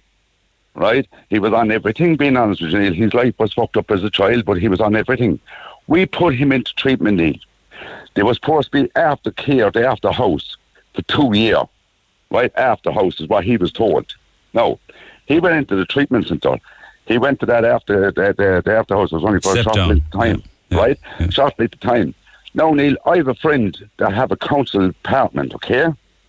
And the person was gone away, Neil. They were gone away for a while. So I get on to them to get my nephew, obviously to keep him off the streets, to get him off the... he went on the straight and narrow. He had a job, Neil, okay? Yeah. He got himself work. He got himself sorted to the T. Now, all he shot was a home. So I got on to a friend of mine. I asked him, it was a 2-bedroom apartment. I asked him if we paid the rent in the apartment for him, keep on top of the apartment, do a small bit of work, Neil. There was a small bit of touch-ups that need to be done in the apartment, okay? So they said, no problem. What happened to it? Next thing was 2 weeks he was in that apartment. 2 weeks, next thing was he was gone to work this day, and the council came and changed the locks. Yeah, because they found that there was another person in who wasn't the tenant, I know. Yeah. But got permission from the tenant. I know, but the landlord would see it differently. Listen, I'm going to have to move on at this stage. Can I just... all right, can I just stay with the motorhome for a minute? Because I got Ross back on the phone here now, and just want to see what he's been doing since I last spoke to him. Ross? Yes. So there's yourself and your partner. How many children again? No kids. No kids, just the two of you then. Okay. Yep. Well, what have you done since you were evicted? I've been at the council's door. No, but what have you? Yeah, but have they put you anywhere? Where have you been staying? They told me that you're earning plenty of money to go and buy your own place. Okay. Did they give you tents? No. Okay. Did they tell you that that they'd give you any kind of temporary shelter or any kind of accommodation? No. Okay. No. Would you be interested in borrowing a motorhome from John Quilligan? Yes, very much. Yeah. Okay. So you'd have somewhere to sleep and somewhere to cook and somewhere to wash and clean? Yeah. Okay. Temporary. All right? Yeah. Okay. You sound a bit bait from it all, are you? Just sit up. Yeah. Working man not earning enough to pay the $2,500 rent that they'd be looking for, or It makes no difference if working man, and if you can afford it, it's not there. Okay. There's no homes to be there, even if you had the money. Okay, all right. Okay, well, I'm going to swap numbers for you guys, all right? Thank you, John, for that very kind offer. Yeah. If you don't mind me saying that the modern homes, why don't they build them back over in Ukraine, these new homes? Why don't they put them over there? Okay. Like, we have enough here in our community that's obviously overcrowded in homes that needs to be... They all need to be house needs, everyone. Okay, John, I've given it a lot of time. I've a lot of other people I need to speak to. Thank you for picking up the phone this morning and helping out Ross. We'll swap numbers. At least he won't be on the side of the road. Back after 11, my apologies to Timmy and to Julie. I'll talk after 11, but I did get some more statistics actually on the percentage of refugees that we have taken by comparison to the rest of Europe. I don't know whether people will be embarrassed when they give out and complain about people fleeing war when they hear that we've taken 0.39%, less than half of 1% of Ukrainians fleeing war, according to Statista.com. And that's since February of 2022. They also say that 14.3 million border crossings have been made from Ukraine to other countries up to the 18th of this month. Most of them fled to and stayed in Poland. All right, so we've taken less than 0.5%. Back after 11. Hey, it's Dave. Join me weekdays from 4 for Dave Max Drive, where I'll help get you home or give you a little lift at home. Big hits, loads of fun features and traffic info. What more could you need? Join me weekdays from 4. Dave Max Drive. 104 to 106 Red FM. This is the Neil Prendeville Show. Referencing a story about tents earlier on this morning, just around about 10 minutes to 11 this morning. That actually is a story that maybe in the conversation I confused with Fermoy. It's actually a story from County Offaly, Edenderry, County Offaly. And it's a post that was put up by a local councillor who said a couple with 3 young children, aged 4, 6 and 8 from Edenderry are currently looking for accommodation in or near the town. The father of the children is working, and until a few months ago they were paying €2,500 per month for an apartment in Dublin, which was simply unsustainable and leaving them with nothing left for food, clothing, electricity and other basic necessities. Since leaving the apartment, they've been staying in the homes of family members and friends. Having approached the authorities looking for help, they were told that nothing is available for them. They were offered 2 tents and told that if they used the tents, Tusla would be contacted to take their 3 children. The children attend school in Edenderry. The family were found sitting together on a bench today by a relative as they have nowhere else to go. As they're a working family, they have a deposit and have 2 months' rent saved. The councillor was asking if anyone had suggestions or knows of any accommodation, please comment on this post or send me a message. And that was a plea for help for that young family who ultimately then, that's a couple with 3 young children, all aged under 8, sitting on a park bench by a relative because they had nowhere else to go. Many texts and calls and emails. I need to mix it up this hour now. I'll take another couple of calls and texts on this, but I've other issues as well to deal with. We'll jump back into it. You know full well, and many people complaining know that it is not racist. People need to give more backing to Irish people with alternative opinions to the ones that you wish to air, I suppose. He's spot on with all the facts he had. He's on the ground every day in the middle of all of this refugee carry-on. And all you're concerned about is trying to catch him out and label him with nonsense words like fascist. Never called anybody a fascist. He's fighting for us and our children and for future Irish generations. Another person says, I'm delighted. As for yesterday's programme, Neil got his ass kicked. I'm happy with that, actually. I have no problem with that. But people being passionate or emotive or giving me an ass kicking, no bother in the wide earthly world. Here we go. Bash the Ukraine with pure misinformation about the war and what people have suffered. I've taken in women in tears at home. They had jobs, houses and businesses. Why would they leave this for a bedsit and welfare? It's government policy problems, not the Ukrainians. People who think otherwise are shameful. Yeah, it's very interesting, though, from the point of view of trying to facilitate people who have opinions or points of view. So they got me in the middle, and you got people with varying points of view. So one bashes the other and both bash me. I understand that's the way it works. I have no problem with that. I wouldn't be doing it otherwise. He is so right. I was a victim of this discrimination twice. I've been 17 months waiting for my welfare allowance alone. 17 months waiting for it. And I've been refused a medical card. It's the government who is racist. Ukrainians got 43,000 medical cards, and all I got was welfare eventually. I wrote hundreds of emails to the welfare officer over a 16-month period, and I lived on borrowed money. Nobody gave me a handout while I had no money. Ukrainians paid no tax nor PRSI. I paid all my taxes and PRSI for years. This, for me, is the sad truth. Keep those coming. Text 0868 104 106 to people I didn't get to before 11 this morning. Julie, good morning. Hello, hi. Do bear in mind now that the news at 11 o'clock this morning with regards to our healthcare system, which is already overburdened enough. There are 82 patients on trolleys in the COH this morning, the largest in the country. Your thoughts, please. Well, to be honest with you, there's always been a crisis in Ireland when it comes into, the winter and the flu and everything like that. I suppose there's always been a crisis, maybe. They haven't dealt with it. The health system is ridiculous, actually, in Ireland, to be honest with you. People are working hard and basically they're not getting paid enough money, I suppose. Yeah. Well, you get very little or nothing at all for the tax that you pay, really, to be quite honest with you. But one would expect a decent education system for our children and a health service that actually works, where you get dealt with when you need the help most. But it doesn't happen. So you wanted to pick up then in defence of those that say we need to close the border, is it? Well, no, not to be honest with you. Close the border of the refugees, as in. Yeah, well, that's what I mean. No, I'm not racist at all, Neil. I'm never racist in this country. I'm going out with a foreign guy. I have no objection against people like that. It's just there's only a handful of people in Ireland at the moment talking about the homeless crisis, and they're being, targeted as being racist and all that. As you had Derek on yesterday, and he's a great speaker. I've listened to all his posts on Facebook. He's a wonderful man.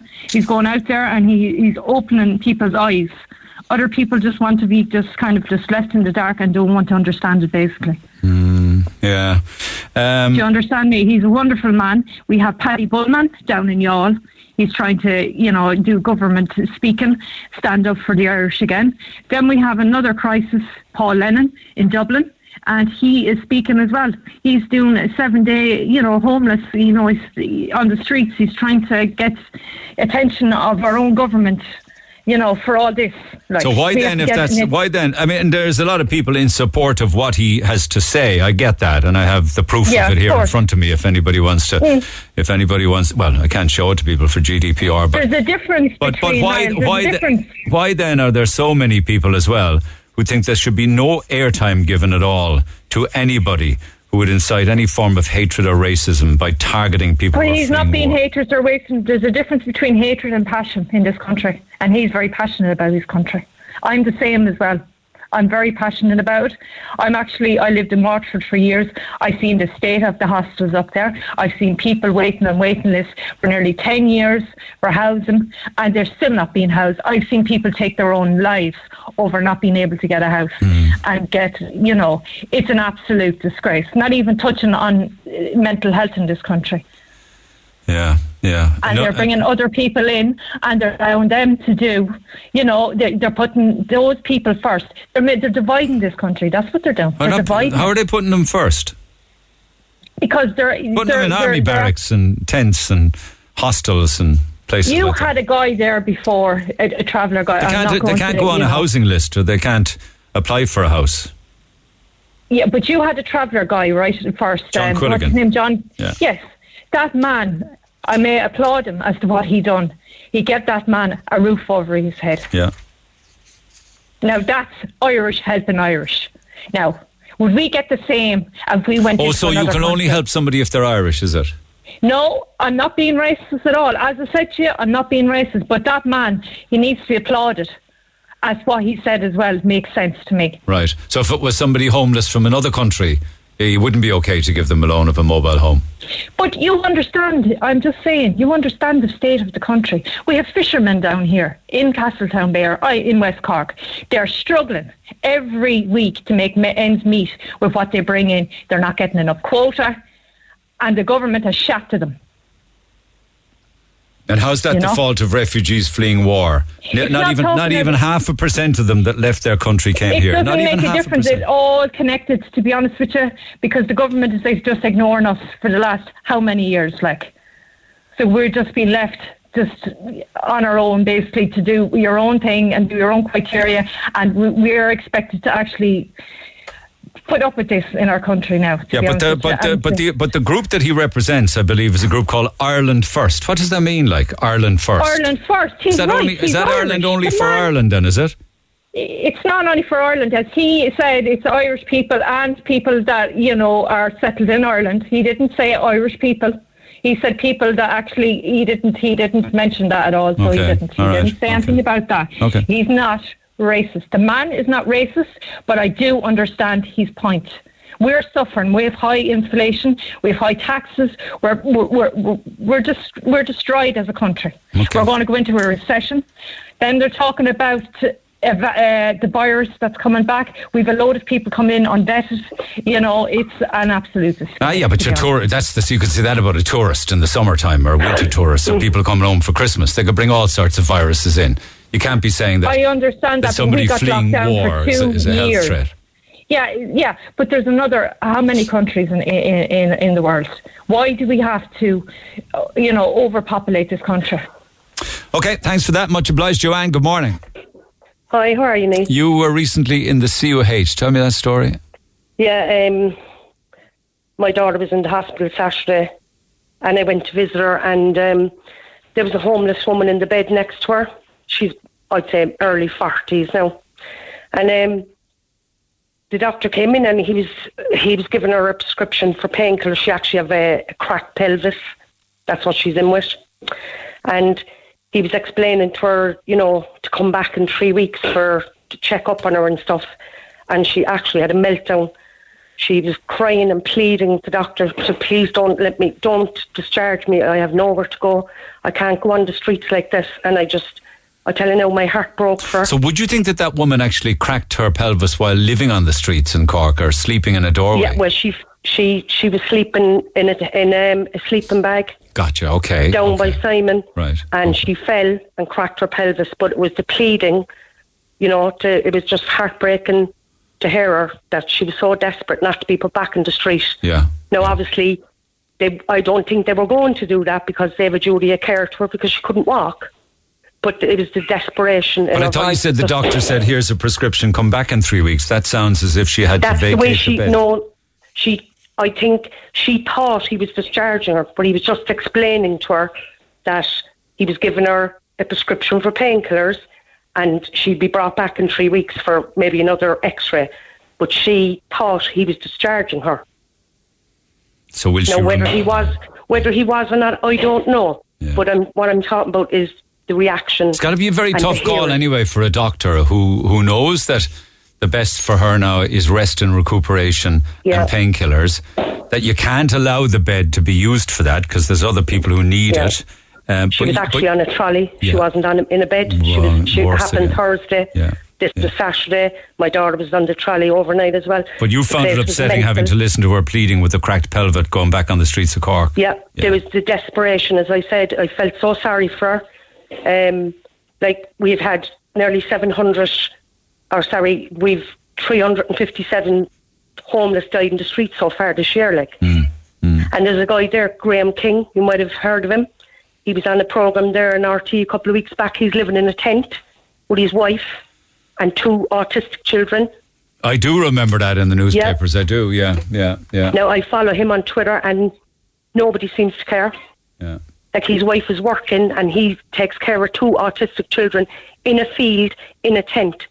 And this government, there don't seem to be any rush to help ever before. I'm not blaming the Ukrainians, but where's the urgency for ours? They knew we had a homeless crisis ever before the war. in Ukraine happened, and they done nothing about it. So for the King family, anything would be better. I mean, you can't get worse than living in a tent in a field, for instance. So anything is a step up from that. Be it, I don't know, would a hostel be better than that? Certainly a hotel room would, or bed and breakfast. But he was offered no help. Yeah. He was on RT, which is amazing because RT actually allowed him on. But I was on Chew last April, you might remember, about my own son's situation. That they were being made homeless, both working, couldn't find anywhere. And were they? No, they got no help whatsoever. The landlord gave him a reprieve that he was going to travel the world for a while. And my son called up last night and he was very agitated and he said, Ma'am, I'm getting worried now that when he comes back, we just can't find anywhere. Now they're both working, Neil. I know. Where's the urgency? No, the rent is outside a lot of working people now. You know that. I have to tell you that. You know that. Absolutely sure. I mean, her wages goes on the rent. Yeah, I know. Right? I know. Well, they have to do that. They have a child. But there's no hope there. They're bidding on CBL. And if you want me to come back to you with addresses, I can walk outside my door, down the road, and I can point 4 houses to you that they've bidded on, and that's back in April, and they're still boarded up. And they were there to bid on in April? There's 2, actually they were. They bidded them in April. That's nearly 6 months ago. Yeah. And does it sound as if there's much of a crisis within those that are shifting the houses? Because they don't care. They don't care. Their priorities are all wrong. Okay. They knew we had a homeless crisis ever before the war in Ukraine. And they didn't care. And they still don't care. And it's time the Irish people woke up now. Okay, thanks, Joanne. Timmy. By saying this, it's not being racist, but we have to help people. Let me talk to Timmy. Thank you, Joanne. Thank you, Julie. Timmy, good morning. Good morning, Neil. It's heartbreaking, actually, your story. Go ahead, yeah. Jesus, it's horrendous listening to your show, even though it's very informative. This is a lot of issues out there. Yeah. A lot of division out there. Yeah. A lot of name calling out there. Oh, yeah, sure, that all comes from the NGOs. Oh, well, forget about any of that kind of stuff. You're going to be as bad as them now. Will you just try and keep the ball on the ground for a while? Your poor mother, though, was diagnosed with pancreatic cancer, was it? Yeah, I spoke about it before, but I'm just raising the issue in relation to... And you battled for a medical card? Yeah, essentially, she was given 2 years to live, but after leaving hospital, she passed away within 4 or 5 weeks. Crikey. And her wishes, even though she had, I believe the system is that if you have private health cover, you can go to Marymount, but if you want to die at home, you're entitled to a medical card. So she wanted to pass away. She wanted to, get her care at home. And she passed away before she got the medical card. You need to move around a bit there, Timmy. It's a bad phone line. She wanted to pass away at home. Yeah, go on. And she passed away before, the medical card came weeks after she passed away, So it should be like essentially, if you have people arriving without passports to the border of this country and they're getting medical cards, I suppose I go back to what people are saying, Irish first, she's a generational taxpayer. She's part of, Irish first equates to a lot of people as being racist. Oh, that's just NGO speak as far as I'm concerned. Well, you keep going on about charities. What are you doing that for? Because a lot of, I'm talking about migration charities that are funded by the likes of George Soros, No, I mean, we're not even talking about that. We're talking about people who are coming here, a lot of them with the shirt on their back. It is part of the issue. There's no point shutting me down, Neil. That is part of the issue. 15 billion was put into a fund by George Soros to fund NGOs to bring people, to migrate people out of the Middle East and other countries into Europe. Yeah, but we're not talking about the Middle East right now. We're talking about maybe 0.5% of those people that have left Ukraine who came here. I understand. I'm caught in the middle of this. It's impossible to continue with this balancing act that I'm trying to do. Because I understand how people are angry and I understand how people are frustrated. But this is a holistic problem. Like this is understand what I mean. Like, I mean, you know, this all adds into the same pot of resources that are getting thinner and thinner and thinner. It's probably a reasonable thing for people to say that we can't take any more. Does that be fair? You know, if someone, I agree with that to a point, yeah. Yeah, because if we do, we have nowhere to put them. I made the point to you before is that there is two types of people coming to this country. There's legitimate people coming into the country, and there's illegitimate people coming into the country. Yeah, like every country suffers with that, not just us. Yeah, but what is the percentage breakdown between both groups like? Are we top heavy with illegitimate people coming to this country? I don't know. Maybe the CSO need to do the data on that and release it, you know? Yeah, okay. The breakdown of the numbers. So to go back to my mother, Neil, like, it was traumatic for my family. I mean, it's a scandal, really, you know? What, that the medical card arrived after she passed away? Well, she passed away with pancreatic cancer, not receiving palliative care, Neil. I know. But it's not just a willy-nilly. She passed away. No. Hang on a second. No, hang on a second. It's not just willy-nilly. She passed away. Yeah. She passed away. Who said it was? I didn't say it was. Like, there's people coming on this radio. This morning I've been listening, that's why I called in, that are saying, because I'm making the point, my mother first, or Irish first, okay, that I'm a racist. I'm not a racist, to make that point. I'm an Irish citizen, a generational taxpayer into this country, okay? Generations of us have been here.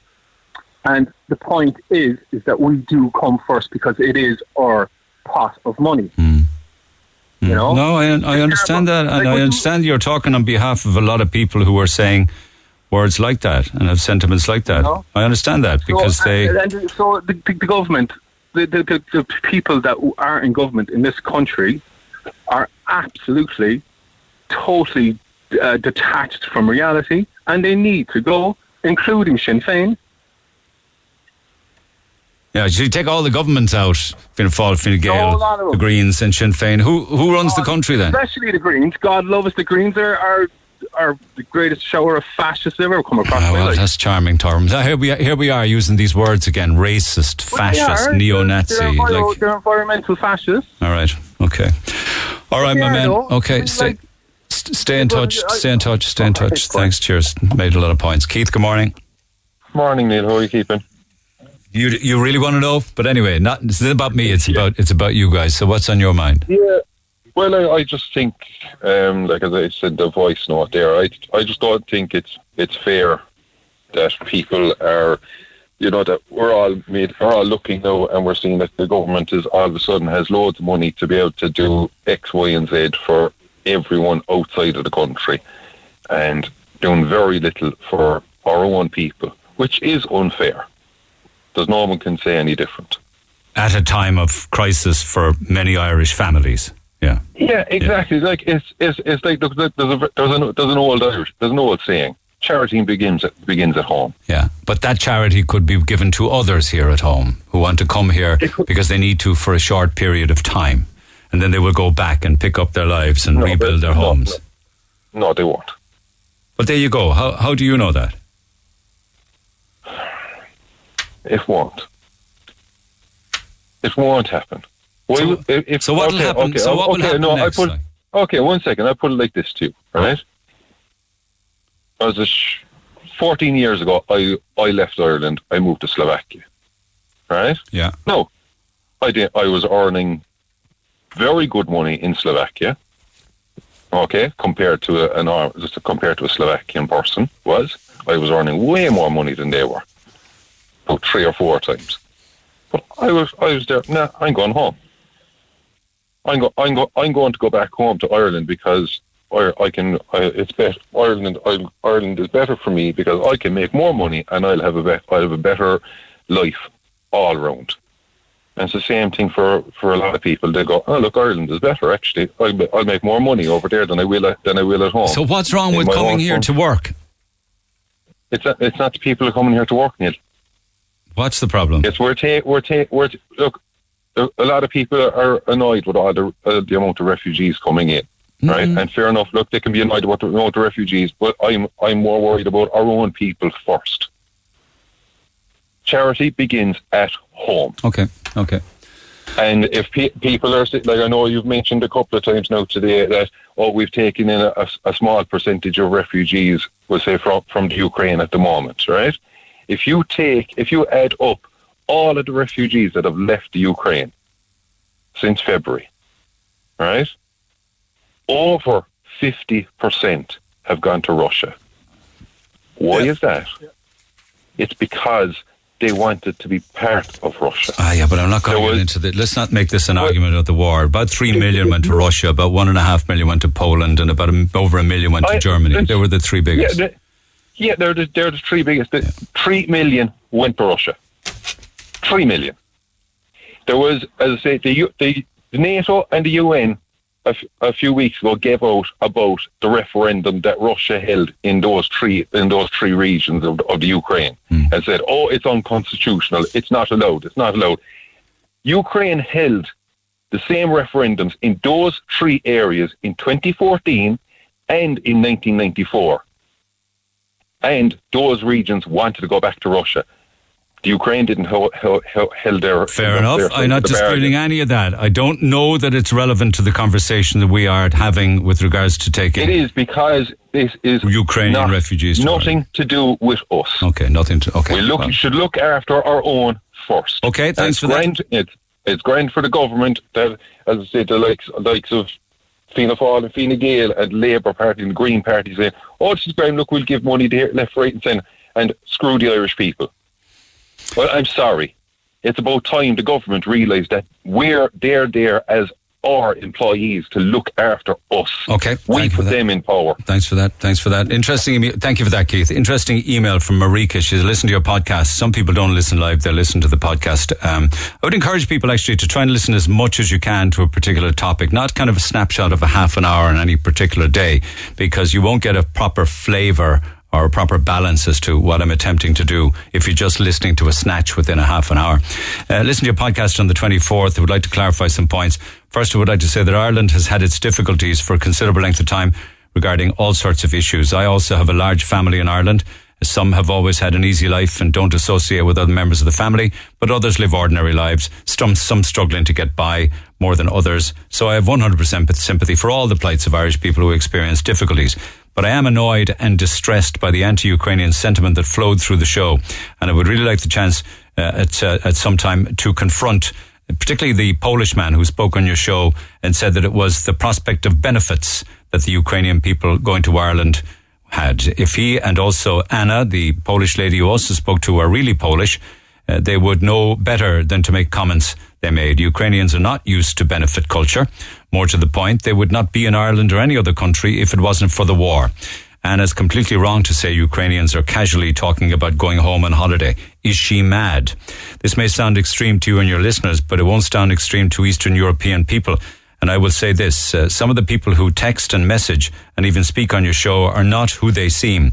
They have agendas. They can be pro-Russian. Some may even be Russian. And now that misinformation has started to spread about Ukrainians, they're jumping on the bandwagon. I fully agree that Irish people should have had much more assistance and help from the Irish government, especially regarding housing.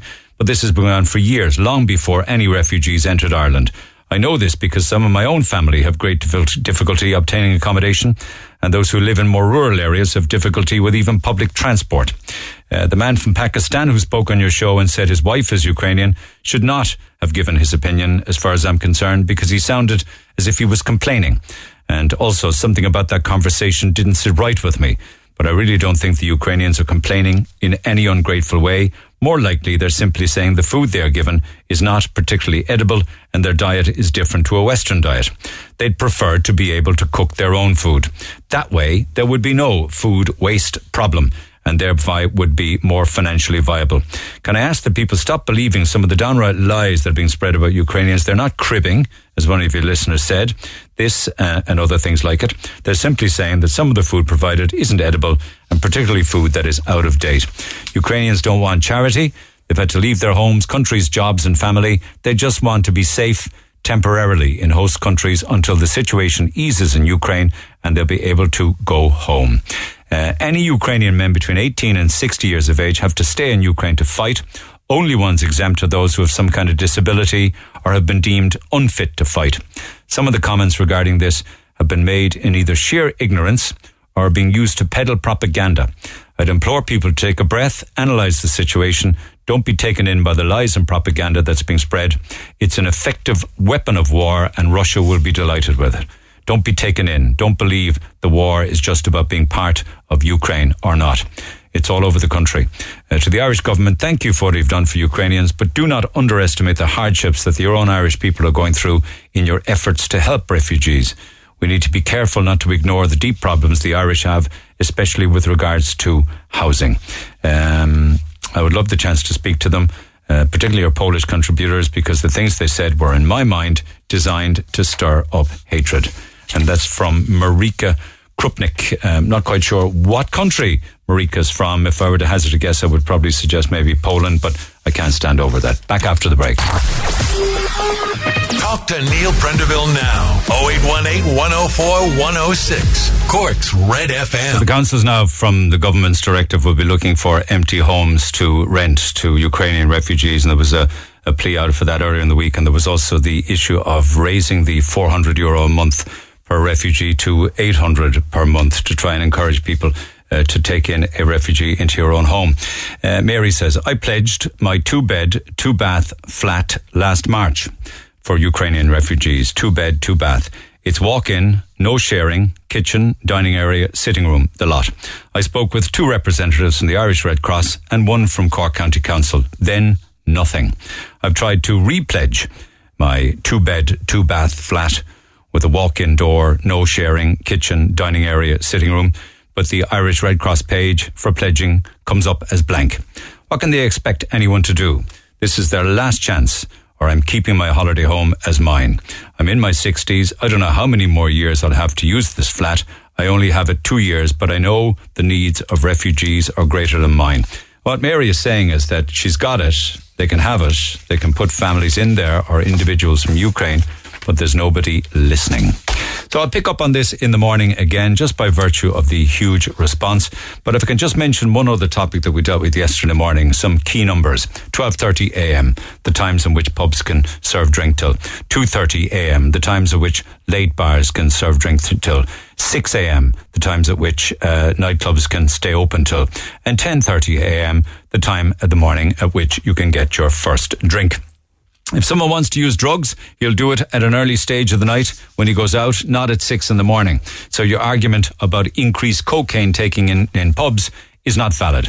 Most of the world has nightclubs working till morning. In Croatia, you can get a drink at any stage, even if you're going for a coffee at 6 a.m. Do you remember when the tall ships came to Cork, the pubs and clubs were given a blanket extension? Granted, there were more pubs in the city then. My idea would be to have a 6 a.m. closing Thursday, Friday and Saturday in the pubs. This could coincide with a 4-day working week for the majority and eliminate absenteeism, and giving a great feel of a long weekend every weekend and resting hard-working staff on a Sunday. So you'd have 6 a.m. Thursday, Friday and Saturday at the weekend. I wonder then, would it take everybody, if that was the case, the whole of the next week to recover from it? If anything, opening hours being increased or lengthened, I suppose, would probably be less fights and people will leave when they want rather than when they're told, with everyone spilling onto the streets at the same time. Can't see this being an issue. We all have the same money, so we can't afford to be out every night, all night anyway. Maybe Temple Bar might be different. These changes will cater for people who go back to house parties. Not every pub will stay open. At most, 1 or 2 might avail of the later hours. God help us if we get a tired bouncer where they play judge and jury at the door. You can walk into a nightclub anywhere in Ireland these days, except Cork. Reason why? The bouncers. That's just a selection of texts and that. I'll do more of those yesterday, but the extension for pub hours has been agreed by the Cabinet. 12:30, as I say, and the clubs till 6 o'clock. Won't happen until maybe mid next year, I suppose. But Seamus took to the streets of Cork just to gauge public opinion on the plan to, change the nighttime economy and what have you. Just get the views of the people of Cork. Have an eight. I have no problem with it. Make a change anyway. Give people a choice to go out and do what they want to do without being partial to anybody. I mean, we're from the States and a lot of bars that are open till 2 a.m. Yeah. 3. And would you see a lot of hassle after the bars and nightclub close at 2 or 3? Typically, the normal stuff. Usually in America, usually the normal stuff. There's always going to be some. It's never going to not be any, but I don't think staying open later is going to make any worse. I don't think so, to be honest. The nightclubs, because teenagers are going there at 6 o'clock. It's too late for them, I'd say. It will be grand to open the pub till 12:30. I don't mind that. Do you think it might put extra pressure on the emergency services, like the A&E and the ambulance? Put more pressure on the checking the IDs. As a security guard going in, is it? Yeah. There's many teenagers going to the clubs, and if they will be sitting there till 6 in the morning, that's not great, I think. How's people going to go to work the next morning after drinking all night? They can get into cars and driving them. Look at things stop it in this way. Do you think it mightn't just stagger the times? Like older people might go out later and younger people might go out. Oh, the old people go around. They were afraid to go out. They could be attacked in town. Do you know what I mean? Is that a fear? Yeah. Even in the daytime, they can be afraid even to go out in the daytime now even. As they're watching you, even around with your bag. You don't run up the street there, you see. They're watching you, like. You've been nervous. Well, I think the best should stay up in the weekend until 12:30 anyway, but during the week, I don't think they wouldn't be doing too much anyway. Yeah, it's probably more Thursday to Sunday. More weekend. And what about the nightclubs being able to keep going till 6 a.m? I don't know much about it, I'm too old. But do you think it would put a lot of pressure on, say, the emergency services, put pressure on taxis? Possibly, all right, yeah. Possibly. Possibly, all right. And the emergency services anyway. No matter about taxis. And is that a worry? Well, it is a worry, yeah. If you had your own daughters or something going out, like, at that order morning. Yeah. There's not enough ambulances at the moment. That's why people are not going out now. Then we can't get taxis home even ourselves. We can't go to the pubs now. Then, you know. Because we can't get home. Can't get out. No taxis. As you know, the emergencies are crowded as it is in the region, as you know. Do you know what I mean? So I would take a loss, like. First of all, I don't want to work until 6 a.m. And I think the people that are going to be having enough energy to be drinking until 6 a.m. aren't going to be the most, I don't know how to say this. Customers we want. Yeah, essentially. If it was like double pay or you're getting paid a good bit, yeah, maybe, but like it can't be the same rate that we're doing the normal hours. Yeah, that's not reasonable, I don't think. And do you think it would put pressure on the emergency services like the A&E and the ambulance? Potentially, yeah. And security. Potentially, it depends on the regulations that they put in with like that time frame. I feel like they'd have to be strict with security, but it would probably give more jobs because of that reason, that there's more time to work. So it would depend on struggling to get staff. Yeah, no one wants to work in hospitality. Sorry, what's that? You're struggling to get staff, is it? Well, the industry as a whole is, yeah. So I don't see how they're gonna. I would say only a couple of pubs would even go to 6 anyway if it came in. That they'd have the capability to go to 6. Yeah, because you either need a whole other shift or you need dedicated staff. But then again, do people have more spending power? It's the other thing. So the law might be there, but will people be able to go out till 6? Not in its current state, no. No. But, I don't think they'd be able to afford it. Maybe they could have a new license to do like a one-off go to 6 rather than all the time.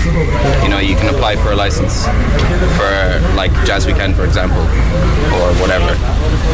Like they already have late licenses, just have better late license. Cross-section of opinions from the people of Cork. Text 0868 104 106 if you're heading out over the long weekend, the Jazz Weekend. I've got some more tickets to give away again this morning, and this week we're giving away pairs of tickets for Saturday night at the Metropole, which is the hub of the Jazz.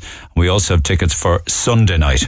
Hopefully I'll get some more tickets from more venues. I think I have some coming from the Everyman as well and other venues. But of course, by and large, the Jazz is free to all in the pubs and clubs across the city. But I'll open the phone lines on that in about 5 or 6 minutes' time. The Neil Prendeville Show on Cork's Red FM. Our phone lines remain open after midday. 0818 104 106. Another story that I just want to cover, and I'll cover it more. I don't have much time left for it now, but I want to talk to Mairead Hickey. Mairead, good morning.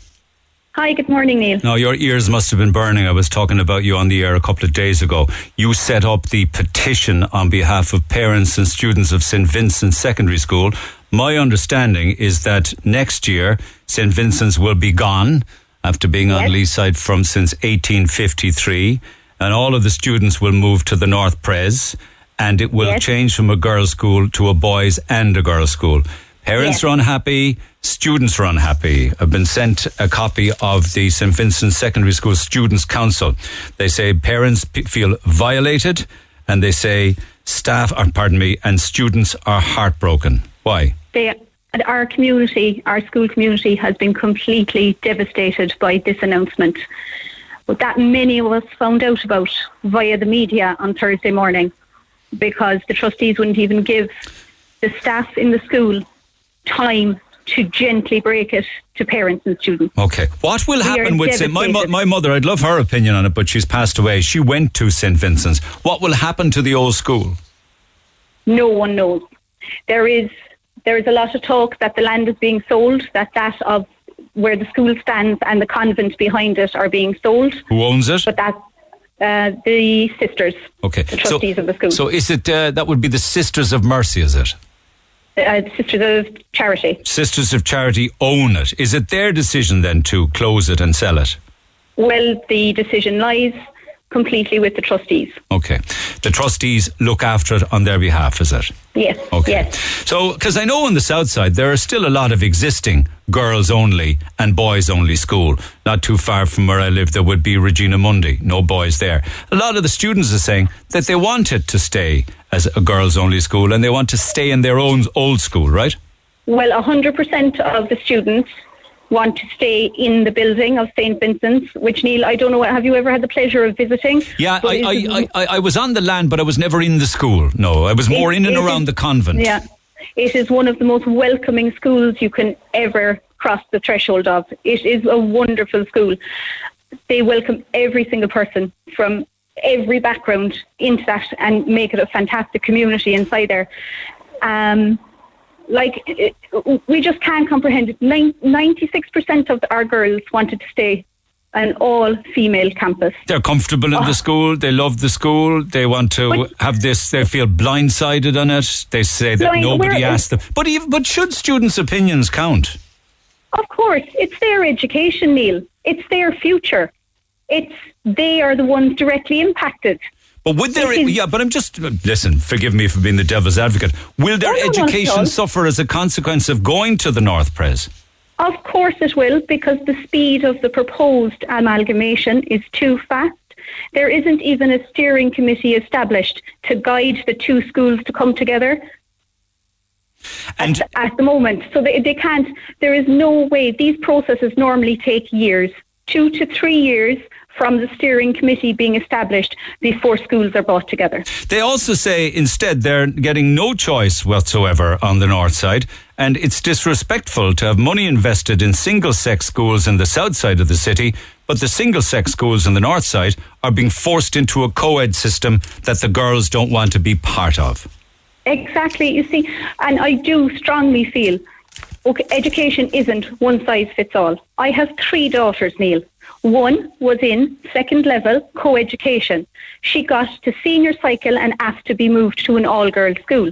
My middle girl required an all-girls secondary school. My youngest girl is in co-education. It's choices parents make for their children. Okay, so just dealing with that alone then, do the parents or the girls feel that they wouldn't be safe in co-ed schools with boys? It's not a matter of safety, Neil. It's a matter of where the best potential can be got out of the students. If the girls on the south side can have the option of having co-ed without being questioned on it, why can't the girls on the north side of the city? Well, they do. Isn't Christ the King one of them? Regina Mundi's another, and I just know... But this is it. So do we have to traverse the whole city to find all-girl education for our daughters? But maybe we should be looking at education that doesn't determine sex, whether it's male or female students. Maybe we need to move away from that. But if that is being... Well, there's no move towards that on the south side of the city, Neil. Right, Let's be honest about that. Yeah. So I don't know why they're starting. There is co-ed option straight across the road from September from St. Vincent's if somebody wants to choose that for their child. My choice, I visited lots of schools in Cork City for my daughter. St. Vincent's was the best option. It seems for as her. if there's a lot of pride involved in the education of the children in St. Vincent's, and you want that to continue.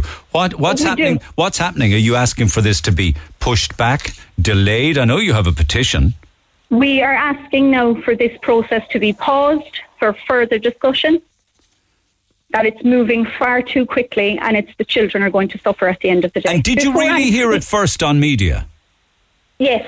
Good God. You mean there was no communication, no letter, no email, nothing?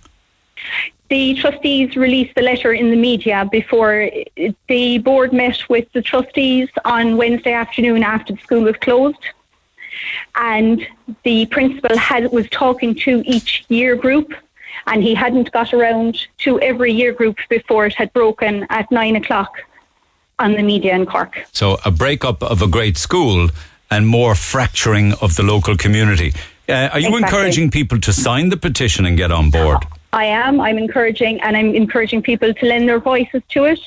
The north side of the city have a lot of pride in their area and in their heritage, and we need to preserve St. Vincent's for the future generations of girls who choose female education. Yes, I got you. No, you've covered all of the ground I had time for this morning. If people do want to get involved and do want to sign the petition, where's the port of call? There's links widely on social media. There's a Facebook page set up, Save St. Vincent Secondary School. Very straightforward. Save St. Vincent's Secondary School. I'd love to talk to some other parents over the coming days on this subject if they're listening and they want to get in touch. But you stay in touch as well, Mairead, and let me know how things go in the future. Thank you so much. I will, of course. Cheers Thanks very for much, now. Neil. Take care. Take Bye. care. Bye-bye. Opposition to the closure and the amalgamation of St. Vincent's into the North Pres. Our lines will stay open. I'll revisit some topics again in the morning. I promise you that. Get in touch. Text 0868 104 106. I won't get to read all of the text, but I'll give it a damn good shot. You can always email Neil at redfm.ie. We have tickets to give away, as I said earlier this morning, for the Jazz for Saturday night and Sunday night at the Metropole Hotel, which is the hub. Pick up the phone on that one now. 0818 104 106. Most importantly, have a good day. I'll see you tomorrow. For more Red FM podcasts, go to redfm.ie/podcasts.